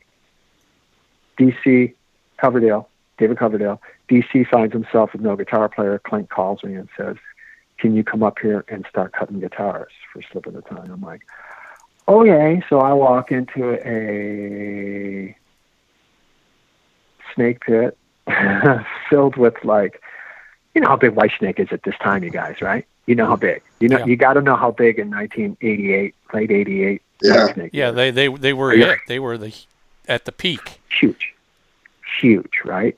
Now, Coverdale has no guitar player. Tag, I'm it. I'm walking in to start cutting tracks on all these guitars. I don't know any of these songs at all. I'm learning them, charting them out, right? And night and day, right? And I'm working on this stuff. So unbeknownst to me, he's talking to Steve Vai at that time, and nothing's been negotiated yet. Well, I was down at Vai's house in Hollywood, and Steve said he loved my playing and da-da-da, but he wasn't going to share the record with another guitar player. That's that. So, blah. So Adrian starts to recover, but he doesn't get to play on the record. Vai does it all. David calls me at home and says, I'm sorry it didn't work out, Kevin. I was, I really wanted that gig, you guys, because I was perfect for that man. And I happened to really dig John Sykes. And I thought, well, so in retrospect, yeah. I heard later on, yeah, you would have been the higher. Vai's great, but you would have kept the blues in the band. And I was like, well, of course. So now I'm done in Reno, and I'm back home for like 2 days here in Marin, Bay Area, and get a phone call. Hello, Kevin Russell, please. I go, it's Kevin Russell. Hey, Kevin, this is Peter Criss. I used to be the drummer with the rock band called Kiss. I go, yeah, I know exactly who you are. And he goes, Mark Slaughter gave me your number and said you would be great contact for me. I'm starting a band called The Keep. Would you be interested in meeting with me? I'll fly up if you are. I said, well, sure. So we talked a bit. Really nice cat. No pun. Yeah. No pun, folks. The cat man, but he really was a sweet guy. And so he flew up. I picked him up at the airport. We went out to dinner. We hung. Came over to my place. We hung. Took him back to the hotel. And then he and I got a rehearsal place here I knew of. And we went in and knocked around some ideas. And he went back home and called me about a week later and said, will you come down? Let's see if we can do some writing. Stay at my house in Redondo Beach with my then wife, Deborah, and his daughter, Jenny Lee. And so I went down and stayed with Peter, and he wrote, and he asked me if he already had a bass player, Joey Madera, and he already had Joey, and he kind of wanted a band of Italians, kind of unspoken, but it was spoken. And I said, well, I know that. His name is Dave Amato. And so I called Dave, and so the four of us, it didn't work out. But I spent a lot of time with Peter writing, and staying at his house and getting to know him. And Did you record demos that got we did chopped? Some demos. Yeah, I don't know about that. His then manager, I know, Dave didn't want to sign. That's what it was. And I didn't either. His manager wanted us on the dotted line, basically tying us up. I was like, well, we're freelance guitar players, we got to make a living. And Dave was, playing with Cher at the time, or he was just off playing with Cher, I don't know. And I was doing that, and I was, So they wanted you to sign exclusively to this band and not do any studio session, any work with anybody else? Right. And at the time, my good buddy, rest his soul, Clarence Clemens, the big man, had moved to the Bay Area. He was living in Marin, and he and I became friends, and he came to see me play here locally a couple times. And we became buddies, and he wanted me to help put a band together for him, the new Red Bank Rockers. So I was, I had befriended Clarence at that time, so I kind of put everything on hold up here and went down with Peter, but there was no way that I was going to sign, because I was going to, start putting a band together and go out and tour for a while with Clarence and then do a record, or however that was going to shake out. Was Clarence aware? Was Clarence aware of your association with Peter Criss? Nobody was aware of anybody. I didn't talk about anybody to anybody. I just talked about what I was doing with them at that time, but I was weighing out my best options. I don't even know that I was talking to Clarence about that I was doing Whitesnake. Oh, and I did some Pia Zadora TV stuff, Arsenio Hall. Yeah. I did. Oh my God, yeah. So that was a whole other thing. So I was doing some other stuff. Clarence was with Ringo's first All-Stars tour with Dr. John and Walsh, and so that first tour, Clarence was on that one, and so yes, that's how it was. There you go. So he was doing that, and he wanted me to start rehearsing the band and maybe audition some keyboard players in his absence, but start putting a set list together of a bunch of songs he gave me in the keys, and he wanted me to arrange the set list and some medleys and top and intros and outros and da-da-da for him. So I was going to be the MD. So actually, to be honest with you guys, thinking back now, Peter had been out of the scene for quite a while, even though he was the Catman. But you're figuring now he's out of Kiss 8 years, and so not really active, as to what I know. And the big man wants me to be his musical director. Well, you figure that one out. Yeah, as you were describing that and the demand that Peter's manager was making on you, I'm thinking, listen, no disrespect to Peter Criss and his legacy and what he's created, but at that time, right, Peter was essentially nothing. He had nothing going for him in the music industry. So how could they expect you to hitch your wagon to that when you just got done with Whitesnake and Mike Klink's got you producing stuff and Clarence Clemens? It seems like that's a no-brainer. Well, yeah, and I thought so. So it was. I don't know if there was hard feelings. I think there was. I didn't talk to Peter for a long time after that. But Dave Amato was the first one out who told me, I'm not doing this. See ya. After he had a meeting with his man. We all had separate meetings, I guess, with this manager. In, I don't know, Century City, I think he was somewhere. I'm not sure. But went to the office. It didn't last long. I'm like, oh, no, man, no. How can you expect that? I'm a freelance guy. I make a living playing guitar. I mean, I can't. So, and then I lost contact with Peter. Yeah. And then some of the songs we wrote, I think he ended up recording, or he went out on tour with a different lineup. I don't think he ever. And Mark, you might know this better than I. Well, I'm pretty sure there's a Keep demo tape is circulating. right? Oh, okay. So I don't know. I don't know if I'm on that. I don't sure know. I have that and some Penn. What is it? The Criss.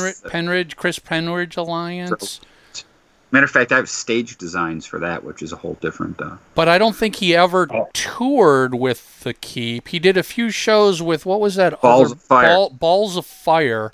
He did The chick singer. Female singer. He did a few shows with. But yeah, and wasn't at some point Mark St. John involved with the Keep? I think so. I'm not sure. That sounds maybe. I don't know. What was your vibe on the music and the band as it was being created? Did it feel like to you it was something that it had potential? I mean, being honest, looking really. back now. No, not really. Not really. And the songs, no. And it was so, the logo, the Keep, it was so Kiss, the K. It looked so Kiss, his idea for black and silver outfits. Everything was Kiss. And I'm like, well, that doesn't feel right to me. I mean, I don't know why. I mean, I could see why he'd want to do that for him. How was Peter's playing at that point? Do you remember? Wasn't really good. Because he hadn't been an active, since leaving Kiss, he really wasn't an active touring musician. No. So I have to say that for me and Dave Amato, I mean, we were playing all the time and touring. Our chops were up. I mean, I was recording and, I'm working, sitting next to my buddy Clink, 8, 10, 11 hours a day, sitting next to him in the control room, cutting guitars. You better be on it. Your shit better be happening. Right. So, and I'm doing this, and I'm running a band for Clarence and touring, and practicing, and my chops were way up, and Dave too. So we were like, this kind of feels like a 3-wheel cart here. Wow. Joey, I can't really remember his playing the bass player. I think he was decent. He was okay. I can't really remember. But Peter was kind of out of shape. I don't know what happened. Was your impression that Peter was maybe just hoping that his name was going to carry this? Yes. Yeah. Mm-hmm. So I think maybe he might have thought maybe it had more weight than maybe it really did. I mean, to me, it was going to be a big,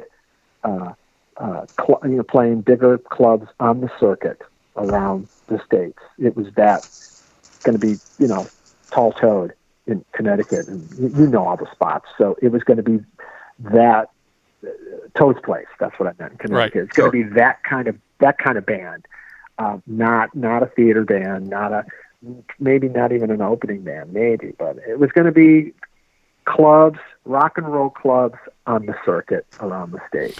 Who was managing him? Was it George Suet? I don't know. I forget now. I don't know. Maybe. I don't know. Somebody, whoever it was, wanted us to sign with that. And it was like, for what?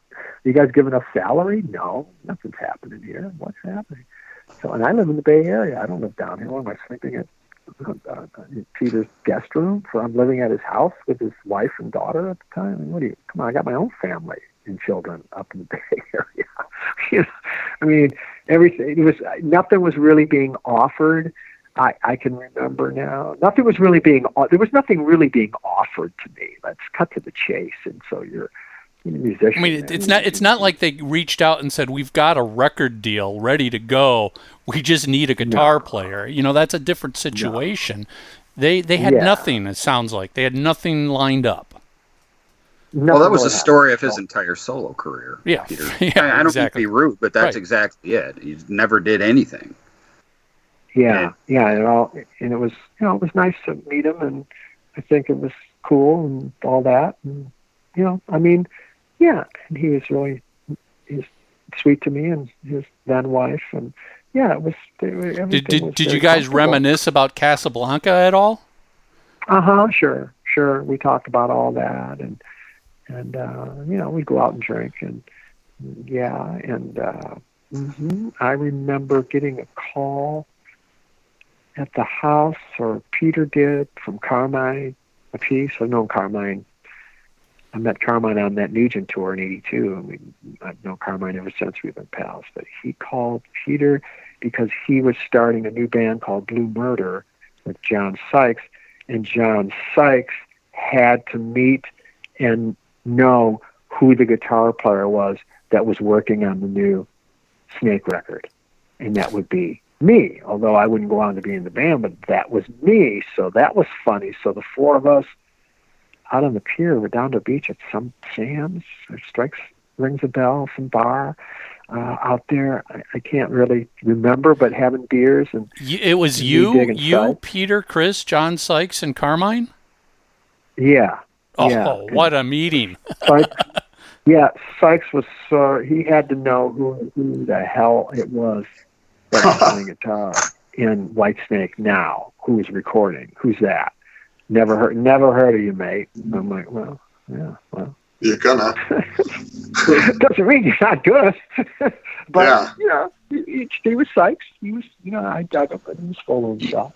You just jerked. Oh, go ahead.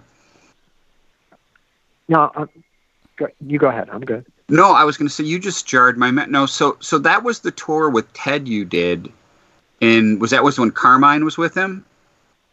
Carmine, because Sweeney was back on bass, and Derek St. Holmes. St. Holmes was. I knew I saw 707. I couldn't remember what tour, and that was the tour. That was the Bound and Gagged. Yep, Bound and Gagged. That's the name of that tour. Yep. I saw you play then. I had did it because I talked to Michael about because we hadn't talked. We've been so busy, and I'm like, okay, and I'm like, God, I know I've seen 707, and I couldn't remember when. And and it was the Rockets were on that, and Ted wanted a Detroit guitar show. That was the tour he wanted. So it was me, because he knew I'm Detroiter, and Jimmy McCarty, of course, Rockets, and Ted. So it was a good show. It was a really good billing, right? I mean, it was good. I remember that. Yeah. So and Carmine, that's when I met Carmine, and then. Right. So we fast forward to 80. I don't know, you guys. We're talking 88, 89, somewhere in there. Blue Murder's just getting going, and they got the bass player from the firm. 7, maybe. I can't. Maybe a little later. Later. Okay. Blue Murder, because Sykes was already out. So think for Blue Murder, it had to have been between 88 and 89, and I'm pretty sure. There you go. Well, I met my wife in 88, and we saw Billy Squire and Blue Murder opened. Okay, right. And so Carmine tells me that they got the bass player from the firm. Yes. I go, you mean the fretless cat? Tony Franklin? He goes, yeah. I go, wow. Yeah, I dug him in the firm. I go, wow, okay. And so funny, right? And, so that is my Kiss connection, and then I would go on to befriend John Regan, and who John said, I've been tracking you for years. He sent me a Facebook thing a few years back and said, I've been aware of you for years. I'm like, really? Because first time I saw you was with Frampton. I go, and I was like, man, fine bass player. And or afterwards or before, somewhere before, and then or who was he with? Before Comet, I was aware of him somewhere. I might have saw him, but then, and then I saw him with Comet. Yeah, and then I saw him again with Frampton. But great bass player, great guy, just a really great guy. And so and I'm glad those guys are out doing that. And, well, John's, they're all nice. All those guys are nice. John's a great guy, friend of the show, as well as Todd. Yeah. Oh, Todd, I always have love and respect for Todd Boy. Oh, yeah. And I'm glad they're doing it, and so it's that, it is that 6 degrees or whatever you call it, So Kevin, before we, I want to make sure I give you the opportunity here. What are you doing? Mm-hmm. What is 707 doing right now? What's going on? Where can people follow you? Okay. People can follow me at kevinrussell.com, right? 2 S's, 2 L's.com. And I play with a singer here, a new show. Here as in the Bay Area? Bay Area, and we do some fly stuff. Atomic Beatles, which is I was asked to put together a bunch of really rocked up, cool versions of Beatles songs. So cool. It's kind of like, he said, well, how would you describe it? I said, well, imagine if Jimmy Page did the arrangements and did playing and maybe used Cheap Trick as his backup band or something like that. So he goes, oh, I get it. So that's been cool. I also do my own stuff. I did a record called Where's the Justice that is on my website about a year and a half ago. And I still do sessions when I get asked to. And I continue to play live and play stuff. And of course, I'm a big blues fan, big blues player, and I have a show called Three Kings, which is my tribute to Freddie, Albert, and B.B. King. And I play mostly theaters, casinos, like that, fairs, that stuff. What we call the softer ticket sales stuff for my demographic. Yep. Early shows. Yep. You get it. So, right after the buffet. Yeah. And so I'm thrilled to be still playing full time and being paid. And, it's a blessing. And who knew, So all things, so you must know, and your listeners and you guys, I'm always thinking forward and positive, and I don't live life with regrets or resentments, and get rid of all that stuff. That's awesome. The stuff we talked about the last hour or so, those just happen to be factual things that happened, to me or to us or the band, in those years. But it didn't blow me out of the industry. It didn't make me sour on music, which it did. A lot of my friends have left the music business and were really put off by all the stuff that happened, and does happen, and probably continues to happen. Go ahead. No, I said I really don't. I'm not that part. It's independent. My CDs, it's on all the outlets on the internet, and so I was told a long time ago, you guys either adapt or get left behind. So I adapt, and is it a completely different industry than what I know? Yeah. Does it please me? No. Do I think that for the most part, music has become mediocre, where mediocrity is the norm now? Do I think for the most part that especially the younger generation is getting ripped off? Yes, I do. They probably don't want to hear it, but that's the truth. And nobody's writing those classics anymore. So good luck with that, And I am so honored and proud to have been part of what is now considered classic rock. And I am in those books, and we are part of that. 707 is part of that. I'm part of that. And that's my legacy. And I'm proud of that. And I think that was a great era, especially growing up in Detroit in the 60s, being a young kid learning to play. And so I'm grateful for that, and my parents supporting us. Which is huge. Having parents that'll be behind you is huge, because some folks don't get that. Yeah, I know, and believe me, and I've taught those students and their parents, it's like a hobby. And it was never a hobby for us, it was a jobby. A jobby, not a hobby. A jobby, not a hobby. Hey, whereabouts in the city are you from? Just curious. In Detroit? Yep. Okay, so originally around West Side, Joy Road in Southfield, Joy Road, Evergreen. Know the area well. You know it well. And then I'm an East Sider, but I'm a contractor, so I know everything. Okay. I played East Side a lot. Yeah, sadly, there's not that many places left to play. I mean, even in the last 10 years, for anybody looking to do original music, it's a tough go, man. It's a tough go, yeah. And I still have family back there, and and friends, and yeah, I know, and Phil Bryant still lives in Detroit, Livonia. So Nice. yeah, and I know, for every Token lounge, there's nothing. Token's still doing very well. Matter of going? fact, Derek yeah. St. Holmes just played there a month and a half ago. Still going. My mom lives not too far from there. Oh, okay.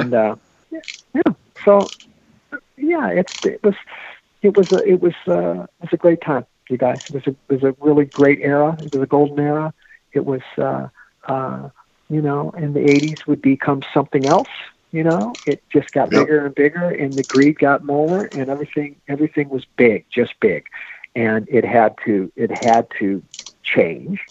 And so when it became a Nirvana, Pearl Jam world, Soundgarden, I went back to playing blues with my younger brother was living here in the Bay Area with me. So Russell Brothers, so trio. So I produced and taught and played blues gigs exclusively, and I produced about 11 or 12 records for Blues Bureau International, which was Mike Varney, Shrapnel Records, his blues label. Yep. So I got to produce, some guys that I grew up admiring, Rick Derringer and Leslie West and Steve Hunter and Frank Marino. So yeah, and then a lot of metal guys too, George Lynch and Zakk Wylde. So I was busy producing in the '90s a lot, and so it was Stevie Ray had passed away, and it hadn't been that long, 1990, and so everybody was jumping on the blues wagon. I was already there. It was nothing new to me, but I saw an opportunity for someone like me that had deeper roots in it, for guys that were wanting to cross over. So I think that's where Mike Varney tapped me to produce, because he knew that I could keep it as honest as possible. And it was a good time, and it still was somewhat of a record industry. I don't know. Yeah. But, again, all those recordings are still out there, and mostly Europe. They know who I am through that, probably more than anything. So, as of late, I try to, I don't have to hustle as hard, I guess. As you get older, you work smarter, not harder. So exactly, there you go. I make those things count, you guys, and I'm grateful, a lot of gratitude and blessings about where I am in my life today with my beautiful wife, Jonelle, and all our children the adult children are thriving, and grandkids, and I'm healthy. Awesome. And playing guitar at 65. Yeah. So, can't ask for more than that. Well, Kevin, this was a fascinating trip through musical history, much more than I anticipated. Thank you, guys. It was great hearing all of the bands you've been associated with and worked with. It's quite a list. Yeah, it's an impressive list. And and I will say this, that my friend Clarence, who we were friends, and I miss him a lot. And he introduced me. He was always so gracious about this, you guys. But through him, I played on Nils Lofgren's Silver Lining record. I got to record with Levon Helm. I got to record at Petty's house with I forget now, Harry Dean Stanton, and it was just a very eclectic group of folks. But Clarence knew people from all different walks of life, and always included me all the time.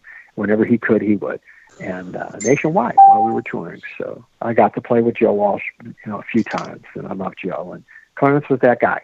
Just so you know, that was one of the gigs that I cherished and got to meet and play with Jim Keltner, the fabulous Jim Keltner drummer. So, yeah, and it was great saying play with the boss. And Bruce would come sit in, and he'd come to the studio and hang out. So it was great times, Good for you. You're lucky you're lucky. Gee, do I want to sign with Peter Criss, or do I want to play with Clarence Clemens and have the boss sit in? Gee, I don't know. No disrespect, Peter, but Well, and I will end by saying with all of my ex-707 bandmates, there's only love in my heart, you guys, and there's no animosity or resentments from yesteryear. And I'm just so over that shit. I'm just so over it. So what is in store? I don't know. I know that 40 years, 2020 marks 40 years for I Could Be Good For You. And so it would be in my heart to do something. I've already been asked by a couple of industry people if that would be of interest. So we'll see where that goes. Of course, I'd love to take a spin, take her around the block one more time there with you the go. boys. Well, you know what, Kevin? If something happens, keep us informed. We'll let people know. And again, this was just a great interview. I found it musically. Yeah. The history here was awesome. Thank you. Well, yes. Well, thanks. I know you probably do some editing. I hope I didn't drag shit out. No. I mean, it was always like one more artist. I'm like, wow, really, that one? Wow, that one. So no, don't worry at all. Yeah, oh, good. And you get, and there's a lot of people, and I will say this in closing too, is that you want to think yes, because you try to be a good person and you try to be a kind person and a loving person and do that, the gentle, loving, kind thing today, right? So yes, in part, yes. The other side is really stay in contact with those people, because at the bottom of all of this, you guys, it's continued because the respect for my playing and my respect for their playing. And if it wasn't for that, that's the core. You'd like to think it's everything else, but it's the musicianship. And it's the respect that you continue these relationships and network for so many years. And that's the truth. And anybody who says otherwise probably isn't really being forthcoming with the truth, because it's based on, we know this, can the cat really play? And so those are the people that I still talk to this day. They're players, and that makes sense. Right? I mean, I know a lot. I always said I know a lot of nice people who can't play. I don't talk to them all the time. So I value those relationships, and you keep those going, and it's hopefully, and God willing, it's a longer life, you guys. And I'm going to go out the way BB did, and that's my goal. And my wife says I have to. So very cool. Awesome. Yeah. I'm going to keep doing it as long as I can, and awesome. And that's my life's work, as well as a husband and father and all those other things, is that it's nice to be able to be in a position where you don't have to chase so much anymore. Right. And it's a long time coming, man. But I want to thank you guys. Thank you, thank you, and all the best to you, Kevin. Thank you. Thanks for your interest, man. I appreciate it. Take care. Thanks. Okay, brothers. Bye. Okay, my brothers. Bye-bye. Bye. Guys, that felt like a trip down like a musical journey of history. Because, honest to God, I'm familiar with 707, and I've heard of Kevin Russell, but I had absolutely no idea all of the other stuff he's done. I mean, good Lord. The Sea Hags thing. Sea Hags, Whitesnake. I love that record. And that's a band like nobody missed stuff. We probably missed stuff too that he still, because that's how a lot of these musicians are. They just talk about it in a casual, like everybody knows. Yeah, like I'm sitting at dinner with Peter Criss and Carmine Appice and John Sykes. And I'm like, holy shit, what, Yeah. I don't know. That just was crazy. There was some crazy stuff there. I mean, I had no idea his involvement with Michael James Jackson, and that when he brought that up, it's like, ooh, there's a little piece of, here's another person who was brought in by Michael James Jackson to potentially do some co-writing for Creatures. And I remember when Michael did talk about, they were looking for anybody. Outside songwriters. Yep. So that timeline and everything totally makes sense. And then his Peter Criss of like, yeah, the guy wanted me to sign an exclusive management contract. What am I? No, For free. you've got nothing. We're not going to pay you. You know, it's funny because what he was talking about was very much like what Mark talked about. The guy who Montague, yeah. That's it. That, you know, hey, I'm going to come over. We're going to write, but, you know, that's it. There's no money. There's no money. Yeah. Yeah. It just, you know, it's one of the cool things about doing this podcast and being a Kiss geek and having somebody like Kevin on, without him knowing it, he's filling in some blanks or building up, you know, if you heard a story, well, this is backing up Mark's story. You know what I mean? Yeah, we want you to basically write here, but we're not going to pay you. Or that's not the, you know, you want to tell people, like, you know, meaning like someone like Peter Criss at that point, look, man, I got to feed my family. And that would be the first thing. And again, I'm not trying to be, because I know that some of the people who listen to the show think we're, you know, just so pro-current band that we're, you know, for some reason against, you know, the original guys, which we're not. I love Ace and Peter, and we need to go into that. But, you know, if you were a musician like Kevin, you'd have to look. And he did mention it. He's like, you know, whatever that was, mid-'80s or whatever, late 80s. What has he done? Yeah. You know, what has he done? He's done nothing. Yeah, exactly. Again, just little tidbits that fill in parts of history, you know, and yes, a lot of this was not necessarily Kiss discussion, but if you're a hard rock fan, I don't know, I have Mike Klink, the Sea Hags, Whitesnake, you know, it's Blue Murder, John Murder, yeah, you know, great little stories that just, as a hard rock fan, I just loved it. Again, Michael, when we got off the phone, I'm like, fuck, I know I've seen 707. I know I saw him at least once. Yeah. And as soon as he's like, oh, come on, like, that's when I saw them. Okay. For some crazy reason, if you would have asked me, and this is just so stupid, in my head, because I don't know if you guys ever think about concerts you went to, and you know, and between all three of us, we've seen thousands and thousands of concerts. But I always thought it was John Butcher Axis that I saw open for Ted then.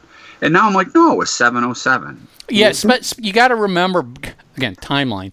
Back in the late 70s into the early 80s, there was always triple bills. Yes. And back then, it wasn't necessarily opening acts who could sell tickets because they didn't care. It was literally new bands that needed to be promoted. So I can't tell you how many times I saw somebody like Saxon on a tour. And it's like, I can't remember which one, but I know I've seen him 6 times opening for people. No, Tommy, no. I love Saxon. Or MSG, the Michael Schenker group. How many times I saw them open? I can't tell you which shows it was, but I know I saw them. I bet you I sat through fucking White Lion half a dozen times. I mean, that's mid-'80s, late 80s. And I was not... Again, there's a band that I think the members of the band are all talented, but I just never liked the band. That was such a great way to discover new bands. And I don't think I saw 707 because I didn't go to the REO concert in Minneapolis. The best opening band I ever saw in those 80s shows was 38 Special. They were absolutely freaking phenomenal. Just on it for the whole show. But I'd say 90% of the opening bands I saw for these different artists, I was just like, oh, God, shoot me now. You know what band, and this was before they had the big radio hit, I saw Kix, K-I-X. Yep. They are really good. Oh, fuck. Dude, I'll tell you what. I just saw them last weekend. Amazing. Anyway, but I saw them, what's the record with Cold Shower on it? I love that. No, that it was. I think it's their second record, and they were on a package tour and they were at Harpo's. And at the time, my band was playing Harpo's like every weekend, and I knew knew everybody there, so I was always there. And I remember hanging out with this girl, and I'm like, I read about these guys in Hit Parade. Let's just watch a song or two, and then we're gonna go. And they fucking came out. And I became a Kix fan right there. That was great when opening bands. Oh, let me tell you, I remember just being mesmerized by how fucking good they were.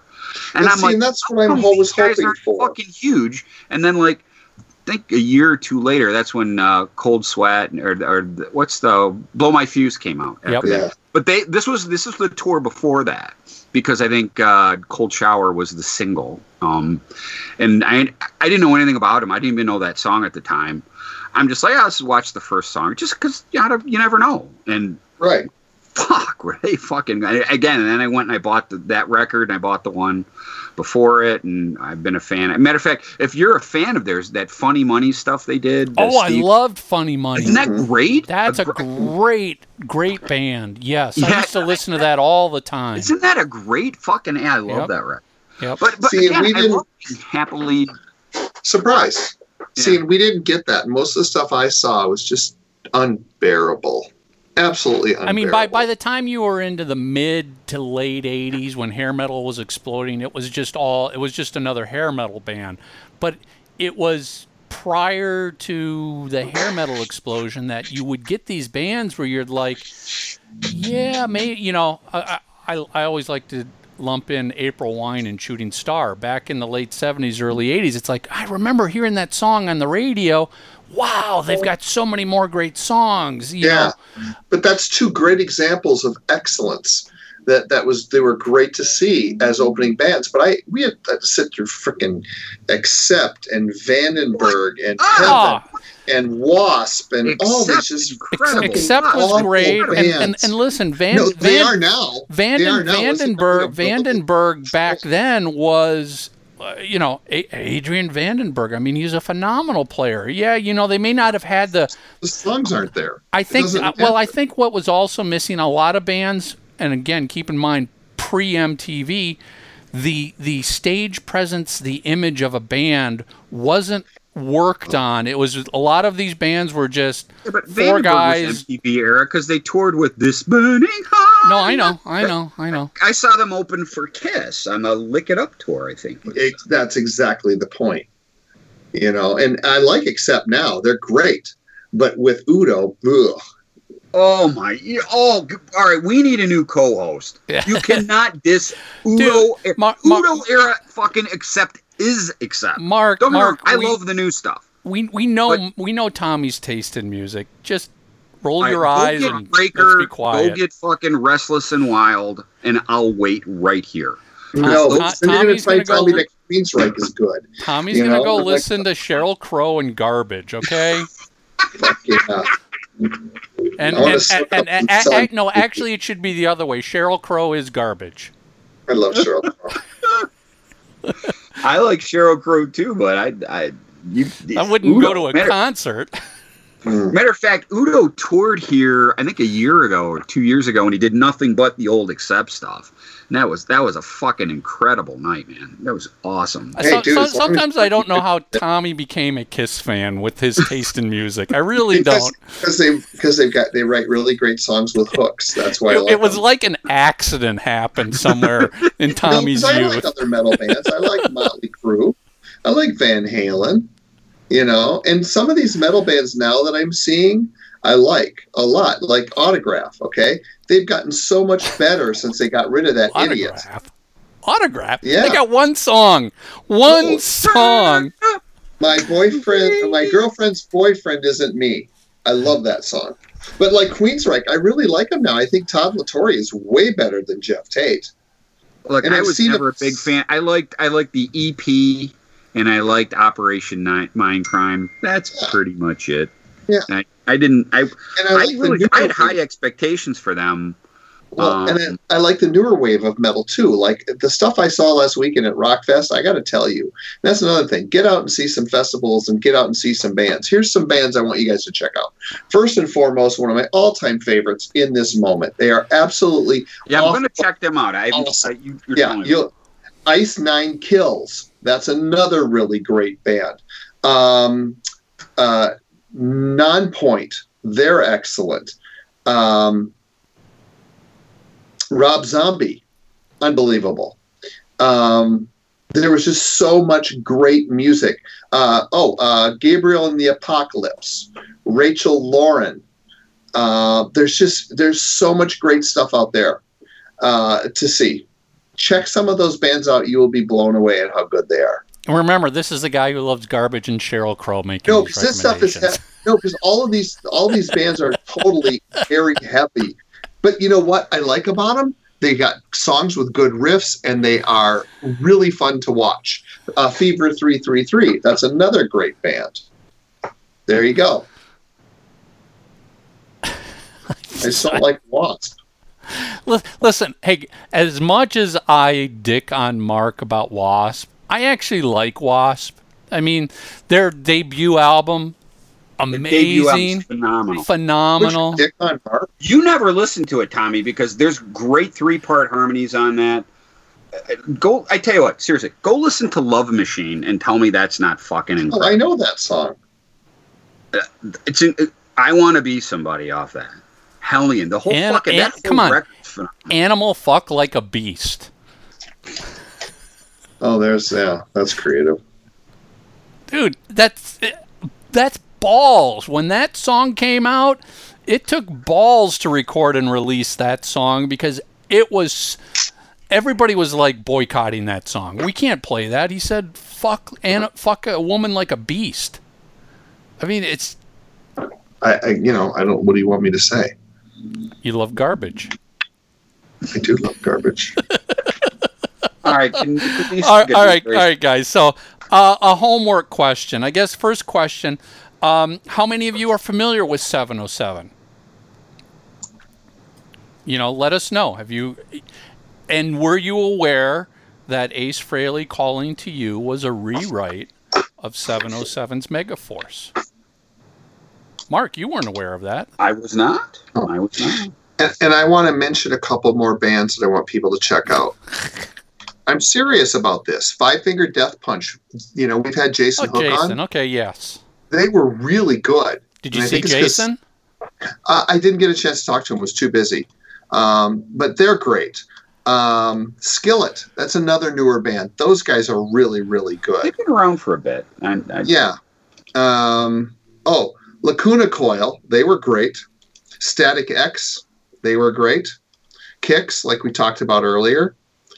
And Tommy, Tommy, and I'm not trying to bust your ball. Luna Coil and Static, those bands have been around for over a decade. Well, I understand that, but there's maybe a lot of people who have no idea who they are. They're new to Tommy. Yeah, they're new to me too. Yeah. Mark, you'll at least get a laugh out of this. So, there was a post I saw yesterday from Loudwire magazine, which was like the 10 or 20 up-and-coming bands of 2019 you need to check out. And I kid you not, one of the up-and-coming bands is Dream Theater. You got to be kidding me. A band that's been around for over 30 years. They called... Oh, and they listed Overkill as an up-and-coming band. Oh, my God. It's just like, are you fucking nuts? Well, and I know some of those guys have been around longer, but the point is it's like these were all bands that impressed me over the weekend. Yeah, I saw Overkill at First Avenue back in like 1987.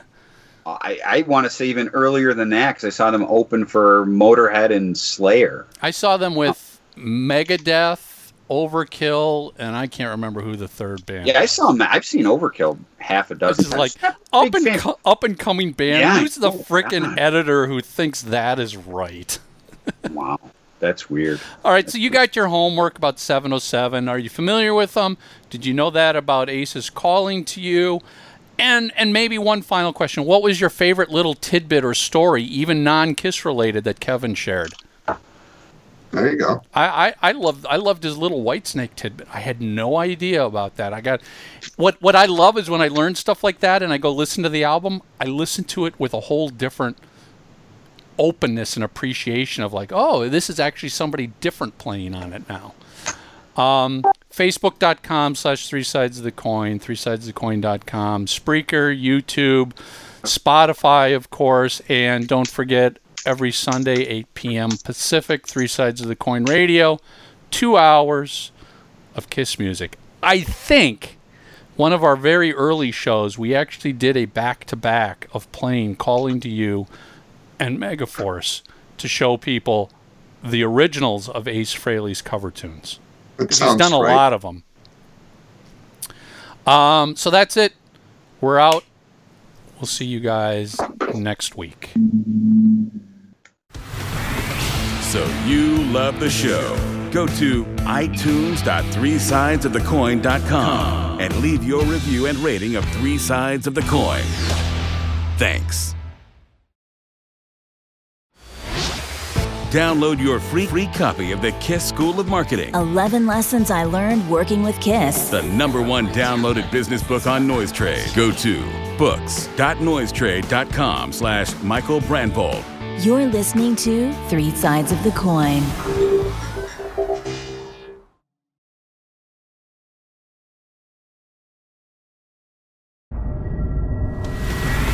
So you love the show. Go to itunes.threesidesofthecoin.com and leave your review and rating of 3 Sides of the Coin. Thanks.